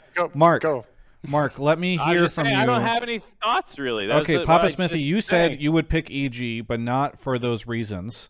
Why would you pick EG as the final team to go to Worlds? I just think they're a good org, a good actor. Whenever I've had dealings with them and shoot the shit with their GM, like, they're good people. And I think for me, the thing I appreciate the most is they made an outside bet on the roster, right? They brought in a 17-year-old straight from, amateur to LCS, and I think that as a GM is a very hard rule to justify, especially after spending so much on your roster to like put in a very obvious, like, well, he didn't perform, he's a young player kind of lose condition, if you know what I mean. So I respect the gamble they took, and it's a nice fresh perspective. So I'm excited to see them take out, and if they're the best performing team, that's great, Mark, I think EG would be the most entertaining of the remaining teams for us to send to Worlds, because I think beyond Jizuke trash talking, I don't know, world champions and everybody else. They sell Worlds Pro views just with Jizuke being there. Yes, exactly. I think that they tend to play the most chaotic style of perhaps all the teams in North America, certainly of the top 5, and I think it would be very exciting to see them create really unusual game states in groups rather than just sort of what we often see. I remember, and we referenced this, I think, on Resident Sleeper. I remember this on Mark. I'm trying to fucking send the topic in the direction you wanted it to go in. I remember a couple of weeks ago we talked about the clip that I have on my YouTube channel of you talking about how TSM doesn't make the proactive play at Worlds and how frustrating it was to you. And I think that EG would be the team to make plays like that. Do you agree? And is that a good enough reason for Mark, EG just to get be the the next final caller, it's team fine. to No, send to Worlds? here we go. I'll give you the hot take. I want to see. No. Hold on. Kazuke- Let me respond to Travis. Okay. The reason is because this is not a hot take. The reason it was an interesting call to me was because it was from someone who's not you and me, Travis. You telling me the same thing that I know you've thought for 3 weeks. But is the not caller interesting. did not That's- say that, and so now I we're going know, in and that's circles why I'm about the saying, call like, that why- didn't end let's up just happening that listen you to wanted the to have other happen. callers. People on Twitch are like, "Oh, Mark can't adapt." I'm like, I want to adapt. I want to move on from the topic where I say the same thing I've said for 3 weeks. It's Mark, not are an they interesting your pick? conversation. If you had to pick one of the reigning teams, Yeah, to go to Worlds. absolutely. I think they look fucking better right now too. I think TSM They're- look like shit. Playstyle aside, you know, that fucking red side counterpick strat where they want to go up against in Alphari, like sure, fair enough. They played the early games pretty proactively. I think they actually adapted well. But their mid game was terrible. Their team fights were bad. Their setups were awful. I talked about the analyst desk in game one with the Ziggs Azir, and they're shadowing the Azir versus the LeBlanc because they don't have any comfortable lane setups. And then they fucking TP the Ziggs down. It was Yeah. a disaster. Everything about it was a disaster. And I was hope really- they fix it. I hope they fucking fix it. Yeah, But they- I don't want to send that. I don't No, want to send that shit macro. Yeah, I will agree. I also like so. Here's Mark the needs a hug. here's I'm the hot. tilted by this call. That's Yo. what it is. OPTSM Yeah, so, fan, say your last bit here. Well, this will be. I guess it'll be my last time. Mark's never going to take a call again. He's jaded now by it. I think that EG's ability to play through Jizuke, no matter which jungler that they have, and I think it'll be a lot of fun. I think just also. I think that if you see more plays like TSM is a team who looks like they're afraid to make the correct play, and EG will just full send it on anything close to 50-50.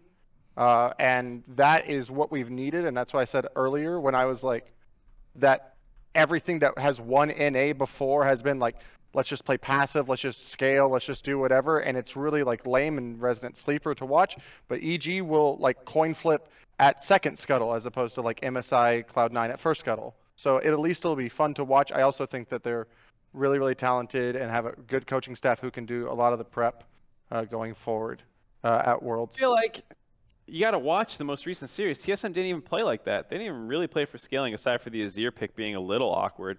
But they were really roam heavy. They were trying to snowball counterpick red side. You know, I mean, like so TL covers it in game 1 the whole time to protect Alphari, and in game 2, TSM just leave Huni up there. They're like, well, I know that they did that, but I don't know if we can do the exact same thing, man. It's so like there seems to be a disconnect when they want to implement something, but yet they don't know how to counter almost the exact same thing that they want to do. And I can trust a team like EG to do it because they would send it the entire way. Bro, I'm not saying that. I'm just saying like the actual playstyle point. I don't even think applies to the most recent series. They played fucking J4 LeBlanc and just biffed it into a Syndra because they fucked up their flex pick in the draft because they wanted to lease it into the Camille. The problem is not like how they tried to play it. It's their actual abilities to play that way. I mean, it's. They wanted to be aggressive that series, I can tell you. They tried really hard. They just were much worse than TL. And it was in the mid to late game because a lot of those games were actually even until the mid to late game. Two things. One, Steve in the chat moments ago said EG is his pick as well. He would pick them. I think it's really interesting that we have... I have a sense that a lot of people in the scene are rooting for EG to take that final slot, which is very interesting. OPTSM fan, shoutouts. So to Talkspace, you're a new one. I really, really like that. Also, I've had just support Academy and Amateur guys. If you really want to do it, they need the viewership numbers as well. And I have a request to ask Papa Smithy to just talk about Busio. Very good. Thank Good you, young player. OPTSM fan. We're going to take a quick break, but thank you for the call. Speaking of Talkspace, who you just shouted out, I want to talk about Talkspace. So if somebody wants to !Talkspace in the chat, Nightbot should put out the link. Otherwise, if you're on YouTube or you're listening to the podcast of this, you can go over to YouTube and check out the Talkspace link.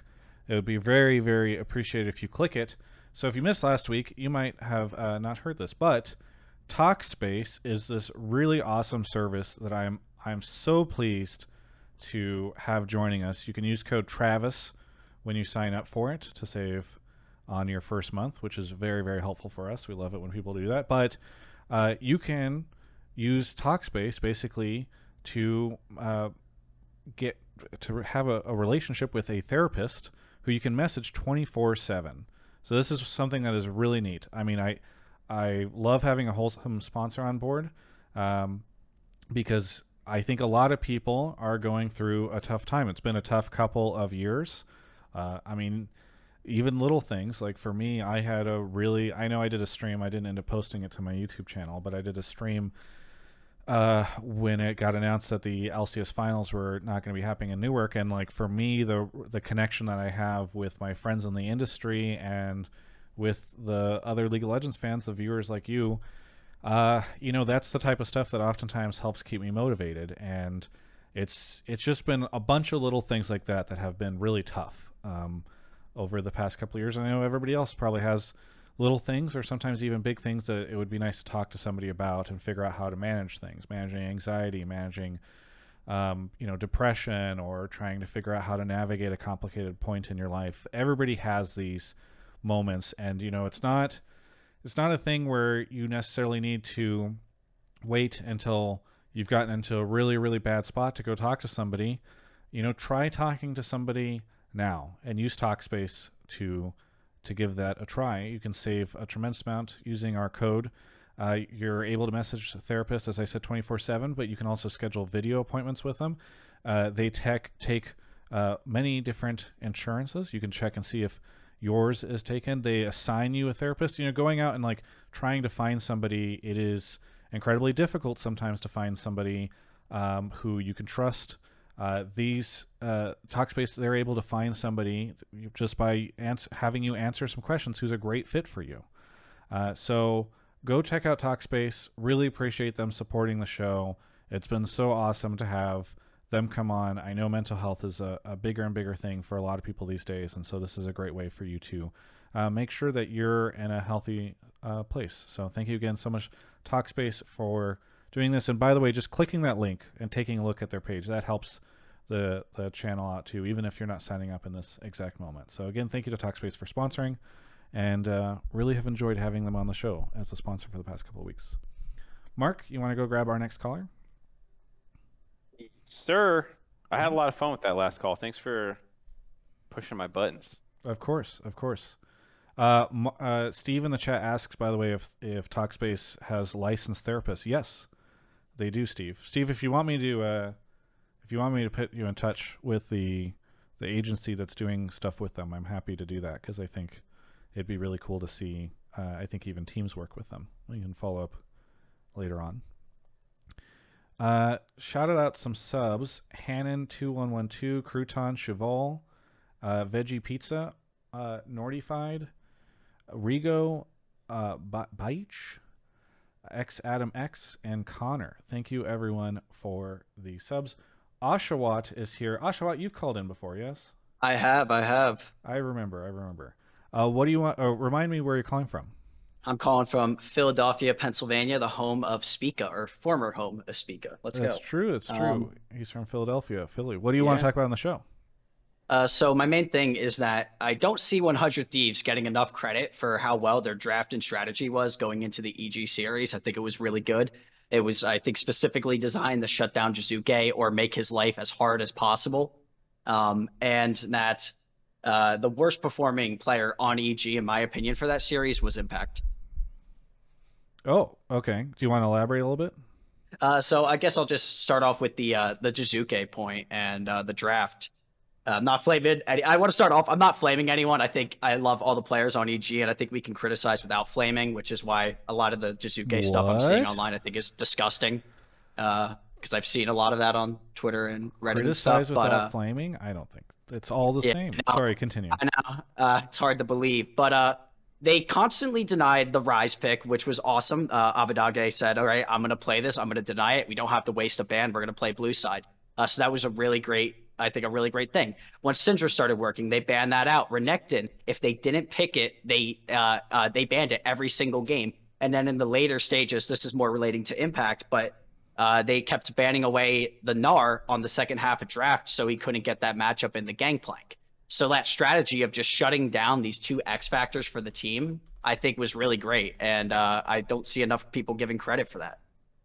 Furthermore, they had Huhi and Closer play out of their minds camping mid lane. They literally did not allow Jizuke to play, specifically Huhi. Even in when he wasn't like in mid lane, it was just team fights. Like, look at the game 1 plays where Huhi was constantly making it impossible for Jizuke in team fights with his R's and his not hooks. It was just really well done. And so, yeah, that's pretty much all I got to say about the Jizuke thing. Yeah.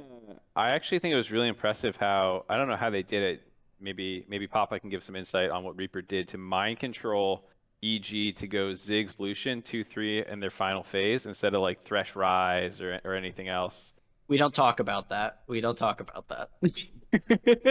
Mark, you are so disappointed. I mean, I understand, but it's very funny how tilted you were, I think, by that. I was on the day. I mean, like, I tweeted about the whole like hot hand Danny thing, but like, and people were saying, "Oh, pick Trista." I can understand not wanting to just pick Trista like that, but it felt like with how big of a priority Rise was and all this stuff to just like not even try it, and also not pick the Thresh and like all this stuff was just like, what? I think I'm one of the few people that understand why EG did what they did. I think people look at it and I get your side of like playing into the player who just popped off, right? I think clearly EG was having a lot of struggles in the top side of the map in the top 3v3s because we, were very much on top of Jizuke and everything he did. So you draft bot lane Ziggs, you give Ignar his signature champ, like his Rakan has been something that ever since my first prep meeting against FlyQuest last year, it's how to deal with Ignar's flanks. They basically had Danny kind of like wave clear safely, which is what Ziggs does, and just tried to counter the thing that was running them down. Because, I mean, 4 games, I mean, maybe not game 2, but 3 out of the 4 games, the top side struggles were the real reason that things weren't really in sync for EG. So I understand trying to address a weakness, and they went with that over trying to accentuate a strength, in this case, a late game strength, rather than the early game. So I think they just tried to fix their early game, and things didn't go their way. And I think there's a lot of different angles on that to like judge them because it didn't work, right? Like, I get it didn't work. The player who was hot had to play more of a kind of like a role player champ rather than like a hard carry champ. But EG's strategy was ban double 80 carry to set up more breathable matchups for Danny to scale into the late game. Like, that's, they were banning Varus Kalista every game. And then the moment that they bring in Svenskeren, who's he plays the Viego in a way that Contracts doesn't play Viego. They're going to prioritize Viego early. And the moment they leave up Varus and see it, they can't pick Tristana into Varus and play top side with Viego. And you don't want to have that alternative of playing bot side with Viego when the whole point of the Spenceran sub-in is to like help with the top side. So I see what they're trying to do. It's just very results oriented to be like, well, it didn't work now, so it must have been shit. Yeah, Mark. Oh, I didn't realize I tweeted immediately. You're right, it was results oriented. I mean, I think there's a number of power picks in that series that in the third game or the fifth game just kind of disappeared from the priority. But is what it is. We'll see what they do in the future. I think the 100 Thieves draft prep, to the caller's point, was really good. I mean, I don't know if they knew that they'd be playing blue side the entire time, but EG EG has had really limited draft in a sense where much more than any of the other top teams, they've done less experimentation. They've done a lot of like, here's our 4 champs that are our priority champs that we run in every position, every game. And I think in some sense, 100 Thieves had a good game plan on blue side to play against it, and we're able to just keep doing that over and over until EG finally tried to flip it up. Well, Mark, what's funny about that is I had an interview with Peter Dunn the other week. I said this last time, but I work at the Game House. Check it out, .com. Check it out, guys. And Peter Dunn was like, oh, Jizuke's got all these spicy mid lane picks, stuff we've never seen before. And then it just felt like it's the same 3 picks over and over again. which is kind of funny, just because you brought up the limited draft. I have no doubt that they have a bunch that they've played in scrims, but on stage it's Syndra, LeBlanc, Yeah, no, I agree. Ryze, Lucian, Tristana maybe mid if you really start flexing the pool around. So yeah, I think it was a really good series by 100 Thieves, and I think the someday point was the biggest one because he had been kind of dragged a little bit by the community as not having a good split compared to some of his teammates, and then to kind of handle the Jace counterpick with the GP and stuff like that, he had a really good series. Well, specifically about Someday, like he statistically throughout the season didn't really compare the impact. Impact was ahead of him in most stats. I think the only thing they were like even in is KDA, which I guess is, say what you will about that stat, it's a bit iffy. But he just completely ran over Impact that series. Someday was disgusting.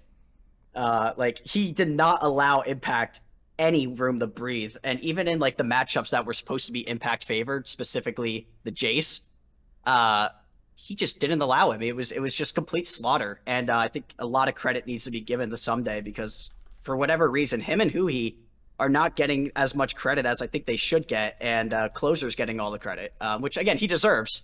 Everyone on that team deserves props. But I just think it's interesting that we're not celebrating people when they're performing well or even way above expectations. I don't know, Papa Smithy, if you want to talk too much or if you can without, I mean, you're still in the playoffs, I get it. But I don't know if you can speak at all to the drafting that you guys were doing.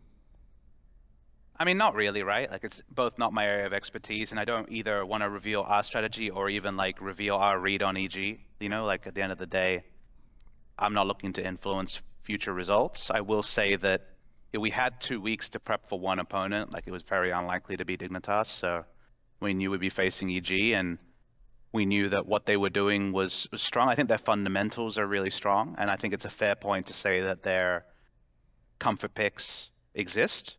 Like, maybe you can say small effective champion pools, etc. Obviously, it's hard to know, but they also have strong fundamentals. So just because the picks are gone doesn't mean the fundamentals disappear, right? I think there was quite a lot of things we had to do to be a team that was able to beat EG in a best of 5, and I saw a clear progression over the course of 2 weeks to the point where I guess people were talking about us looking good in scrims. So I think that's just a sign of us looking inward, but also knowing our opponents. So it's, at the end of the day, perform on one day and you go to Worlds, like it's pretty crazy.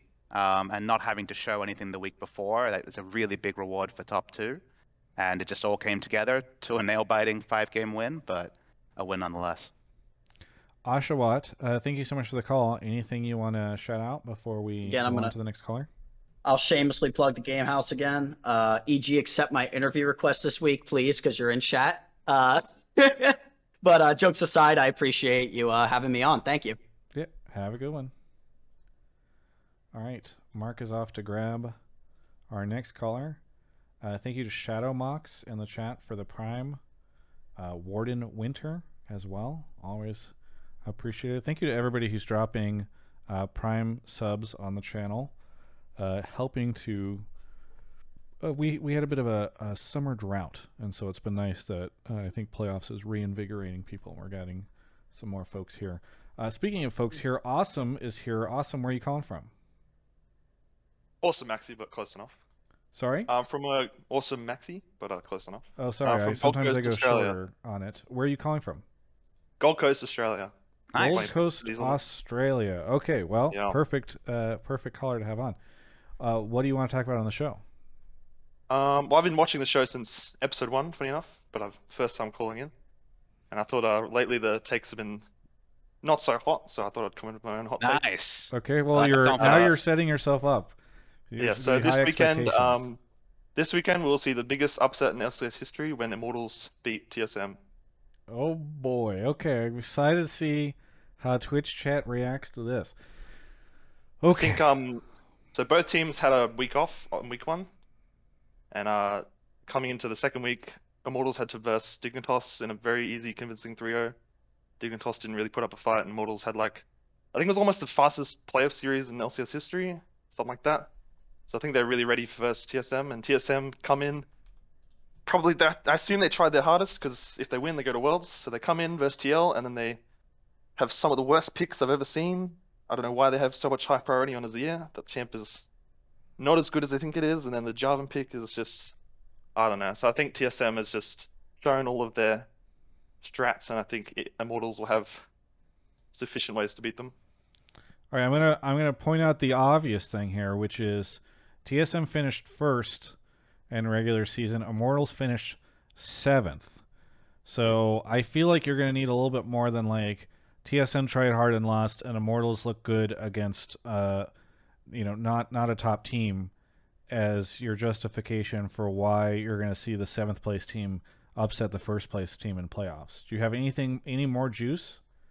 Well, I think Immortals started off the season pretty bad, but I think they've been scaling, getting better and better every week. I think even in their last week they were pretty good. And then I think TSM is like a really best of 1 team, just the way they play with Huni and Speaker. But I think in best of 5 they don't have enough strategies to win 3 games in a best of 5. I mean, one of my biggest concerns for Immortals here is like not even just the player gap, but people talk so much, and obviously didn't pull through for them this time around, but about the infrastructure and the staff and the analysts and the scouting. Erickson and Gil Hoto. Well, I mean, people want to make it about the 2 of those. I actually have a lot of faith in Gyoto. I think he's really good, but like TSM has K's who people constantly give huge amounts of praise to. Yeah, like, he's insane for sure. Yeah, like there is, I think, just far more infrastructure on the TSM side, which I think is incredibly important in a best of 5. Like maybe if this was a best of 1, I could buy that this was going to be the upset, but I just feel like it's so unlikely in this case, even just from like infrastructure gap, I guess, point of view. I don't know, Mark. Infrastructure gap, wallet gap. So I've heard some. I mean, I don't know exactly what to make of these. I heard some rumors about scrims not going well. So I'm glad you said that. I wasn't going to say it, but I heard a rumor that Immortals was trashing TSM and scrims recently. So they're scrims. Jizuke is in chat. We had Steve earlier. We got Papa here. Anyone can confirm about the 2 scrim states of these teams? Anyone got some scrim deets? Don't need to leak anything specific, but just like vibe check. Anyone got a Jizuke in chat? I think IMT is a really interesting team. Like when we scrim them, it's usually a few weeks apart, and they either look super hard or super lost. Like but they can be really powerful in scrims for sure. Jizuke says Xerxes gonna 1v9. Mark my words. You can come back to this when you see the best of 5. So he seems to believe. And then just now he said XDDDDDDDDDD. So I don't know what to think of Jizuke's point. I feel like scrims, even if that is true, which I haven't heard, like I will say I haven't heard a first-hand source from being like I just played them and or like whatever. So maybe it's all rumor mill shit, but like if it is true, it still doesn't necessarily mean anything because there's plenty of times that teams have shit weeks of scrims and then turn around and do fine, or vice versa. So I think I give the prediction that I'm still pretty heavily in the TSM camp for some of the reasons. I don't think the infrastructure gap necessarily. I think more the players and some of the matchups, especially in the solo lanes, and even the bot lane. Like Xerxes and Raze can sometimes have like really aggressive strategies and they pop off really fucking hard.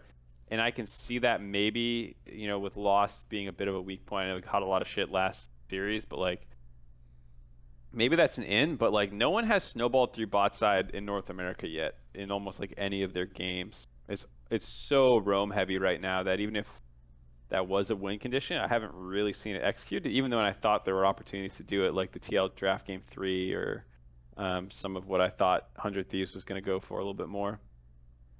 Well, people bring up the player gap and like mechanical skill kind of argument, but I think if you watch that series against TL, you'll see the multiple TSM players playing very horribly. Huni's Aurelia missing like E every single team fight, ulting into nothing, and then even like macro decisions lost when they're playing split lamp. Decides to stay under his turret, dies in the tower dive. Meanwhile, on the other side, Avari backs off correctly. So I think that people are overestimating the player diff and mechanics diff on TSM. Even the infrastructure or like prep dip diff. You know, like I don't know, TSM's game plan made sense, didn't seem to work that well. Whereas 100 or IMT, I got it wrong in the dive. I thought it was 14 picks. It's 13 unique picks and 3 Viegos. But it was a flex Viego, so it's kind of basically 14, which is where I got it mixed up. So, like, I don't know, Immortals showed a lot of shit. They're kind of probably a little bit hard to prep against if they're going to be playing all these different champs and stuff. Papa Smith. Also, I also got baited last week from Peter Dunn hyping up coaching staff of TSM. Because I can't see how you say their coaching staff and analysts were insane, and then that series happens. Because you literally see TL play the same way against C9 with Core JJ, never roaming bot, and then they kind of did the exact same thing. And then TSM just had no response to it. I mean, it's a fair Trying to point. go top. Papa Smithy, That was- odds that IMT upset TSM. I think it's a really interesting series because I think IMT doesn't get talked about enough, and I agree with you about their preparation. I think they have actually really good preparation on the IMT side. I think it's interesting that both teams, the heartbeat of their team is the jungler. Speaker and Xerxea are like the most important players on their teams by far. I think IMT actually plays for their jungler better than TSM does. I think sometimes it's like Speaker, you see him even on like TSM Legends talking about like what could I have done here and things like that. I think it sounds so reductive, but if I look at the player gap, for that to not matter in a best of 5, I think is quite. It's like a pretty big uphill battle for IMT here, and that's the struggle. Is like if it's a best of 1, I think I pick IMT to win, and I think IMT have a higher chance of winning a best of 1 against TSM if it was played this week. But in a best of 5, I just think they'll change their bans and eventually figure out a way to make it a more honest game, and then I think TSM probably wins. So it's like it's screaming like I think 3-0 TSM is like 0% possibility, but I think that TSM will win definitely. Yeah. Awesome, Maxi. Thank you so much for the call. Anything you want to shout out? I'll just shout out Andre Gulholter, because I think you'll forget that every time he joins a team, he takes that team to Somerset finals, and it's happening again. Well, I'm excited to see it happen. He said that So he's publicly. not just beating TSM. Yeah, he's making it. He's going all the way. Yeah. Okay, cool. Yeah. I love that in your last breath here on the show, you made your take even more spicy. You added some peppers, some hot peppers to it. Thank you so much for the call, and we'll catch you next time. Here in 2 weeks with your correct prediction. Yes. All right, we're going to take a quick break before our final call to talk about GameFuel. Thank you so much, GameFuel, for sponsoring the show. We love GameFuel. They do so much to support Hotline League, and they've been a wonderful partner throughout this year. They are, besides Alienware, our only other annual partner, and it's been awesome to have them come on for the full year. I think it is incredible that we have 2 wonderful partners that have committed for so long in Mountain Dew, GameFuel, and Alienware. But I'd love it if you haven't tried GameFuel yet, please do me a favor. There's probably a decent amount of you. You know, one of the things that I've heard is, and I saw this actually, when people try GameFuel, they like it and they keep drinking it, they keep ordering it, and so that's one thing I've seen with the GameFuel victory callers in the past is we'll send them out a case, maybe they haven't tried it, and then I hear from them that they really like it and they keep drinking it. So please give it a try.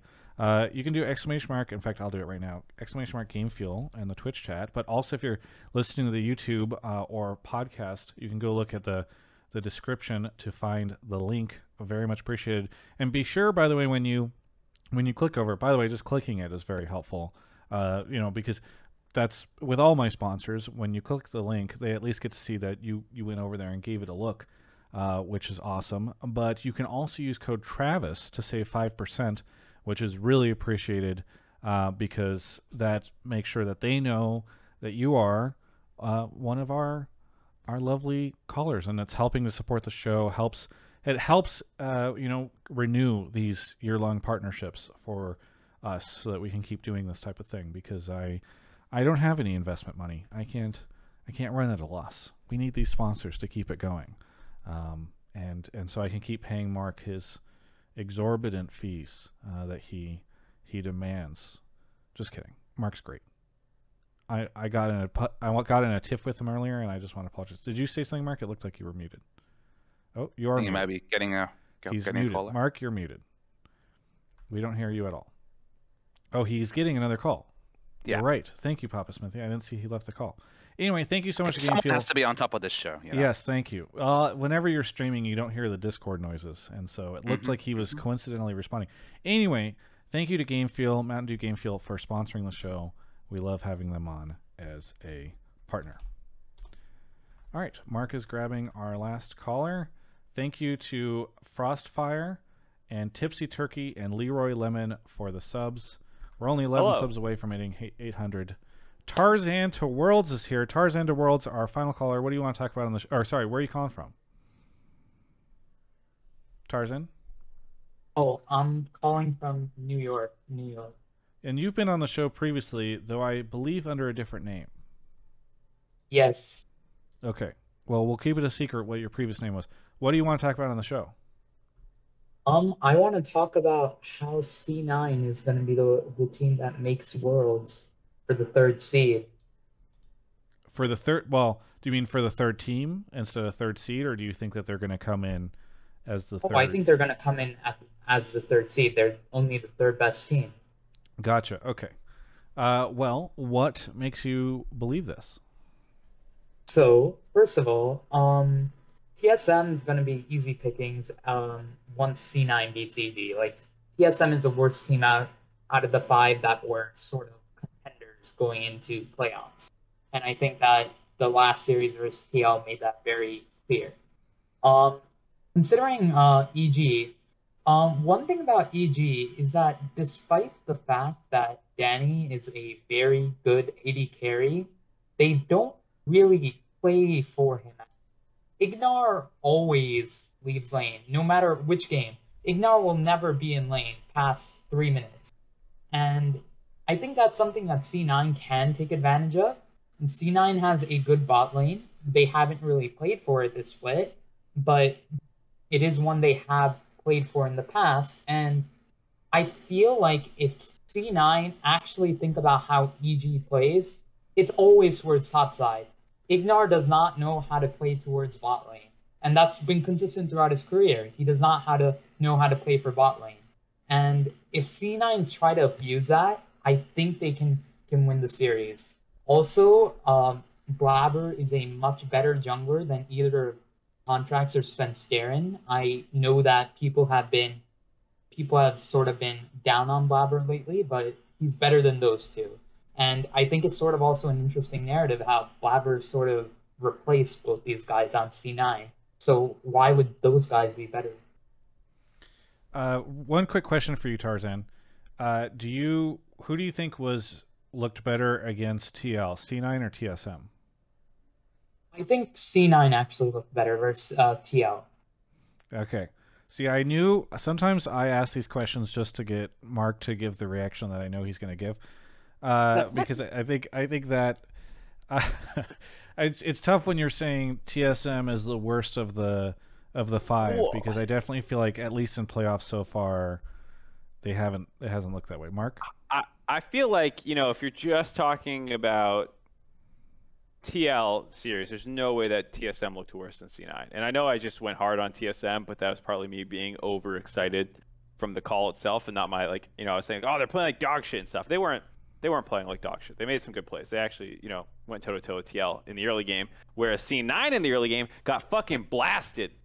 They were down 8k gold in 2 different games at like 18 minutes. All the turrets were down, but inhib turrets. And then they fucking lost all 3 of their games in sub 30 minutes. And the game they won took them like 45 to close out after TL fucking inted the draft by they just lost track of Thresh entirely.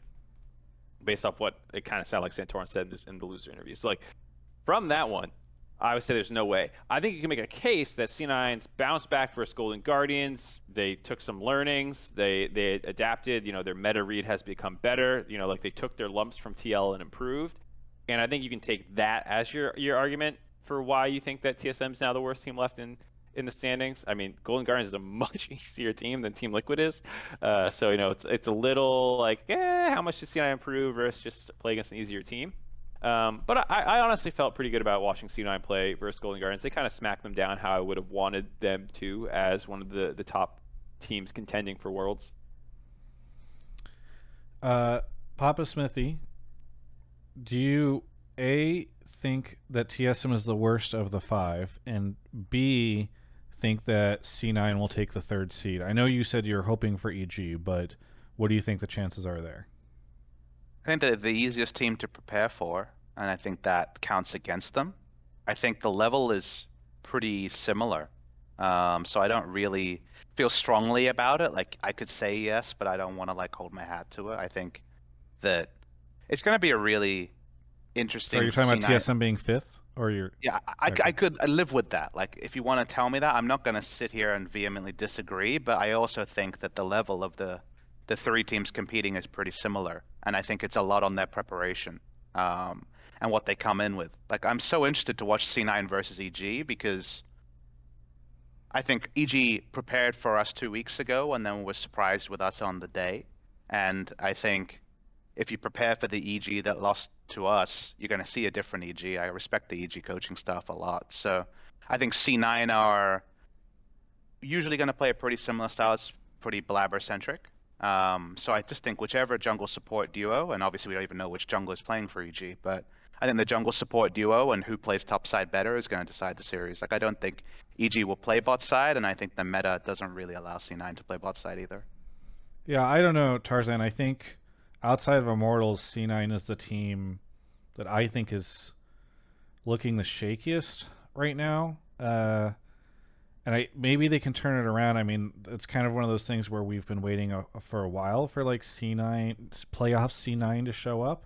So maybe they will this week, but like as it stands, I just can't match the level of enthusiasm that you have for them as a team. And I kind of think TSM would take them in a best of 5. I also have to wonder, like, I'm a little worried about the mental state of that team. I mean, maybe like Golden Guardians, that victory is like going to help turn them around, but I kind of get the feeling that that's a team that is riding their emotions a lot. Here's what I'll say to the caller's point. Yeah. I think that C9 is the only team in the lower bracket who could win the entire LCS. Because they have the highest ceiling? I think they have the highest ceiling. I also think their style, with a bit of adjustments, can also do well against any of the remaining teams. So I think that they can get there. It's just the question is will, and that's the part where both recent and historical evidence kind of are in disagreement. But I do think that C9 could still win the LCS. Like, I think it's still possible. It's just you wouldn't bet on it right now. Well, thank you so much, Tarzan. I know short, but we're a little over time. Is there anything you want to shout out before we close out the call? Shout out to Firemaster99, the best League of Legends content creator ever. Very good. Thank you, Tarzan. Ouch. We'll catch you next time. All right, that is the show. Mark, what do you want to shout out? What do you want to plug? Want to plug my food that's been waiting since I ordered it 2.5 hours ago. That's going to be fucking delicious to dig into. Very good. Well, I guess that means we'll have a shorter outro from you this week. Papa Smithy, what do you want to plug? Shout out to my team. I'm talking about the boys, the staff and players who qualified us to Worlds. We were pretty outspoken about what our goal was and made 2 very big changes, and then rode the momentum of that, conversely to people who might have expected us to take time to ramp up, but also had the inevitable fall from grace where we had to look at ourselves and improve. And we've been grinding, 14-hour days, 6 days a week, like it's long days. We don't get home each day till after 9 p.m. usually, trying to become the team we want to be, trying to actually match intention with result, rather than just talking a big game about expectations or dollars spent. And a year ago at this time, we had just been knocked out by EG, in 7th, I think we were, 7th, 8th, and started planning for the 2021 season with no break, was straight into calls and trying to work out what our goal would be for this year, with obviously Worlds as the organizational hope. So to reach that is obviously a really big thing. I'm not good at reflecting on my accomplishments or anything like that, but that if you set an intention and you reach it, you should definitely thank all the people that put hard work into making it happen. So big shout out to the team and also to the leadership for supporting the vision. Thank you so much, Papa Smithy, for coming on the show. I really appreciate it. The first hour of you with all the stories from this weekend were great. I feel like that adds so much to hear. I mean, honestly, this show is always better without the callers, guys. We know it. Shit. I wasn't saying that. I'm saying that. It's true. We I think we have the right mix. We have the right mix of the beginning where we banter, but I think it'd be hard to do that for 2 hours and have it feel great. So we got the 30 minutes of us having fun, and then we get some callers to bring up some amazing topics, and we get to be a platform for the community, which I love. But thank you so much, Papa Smithy, for coming on. Thanks everyone for watching. We air every Monday night at 7 p.m. Pacific, so please check us out there. You can get the audio version on all your favorite podcast platforms. I prefer Spotify because I do a show with Emily Rand called Rift Reaction, which I'd love for you all to check out. It's only about 35 or so minutes every week, so it's a great addition to Hotline League. We got a great Run It episode coming this week and so much more, so stay tuned. This has been Hotline League.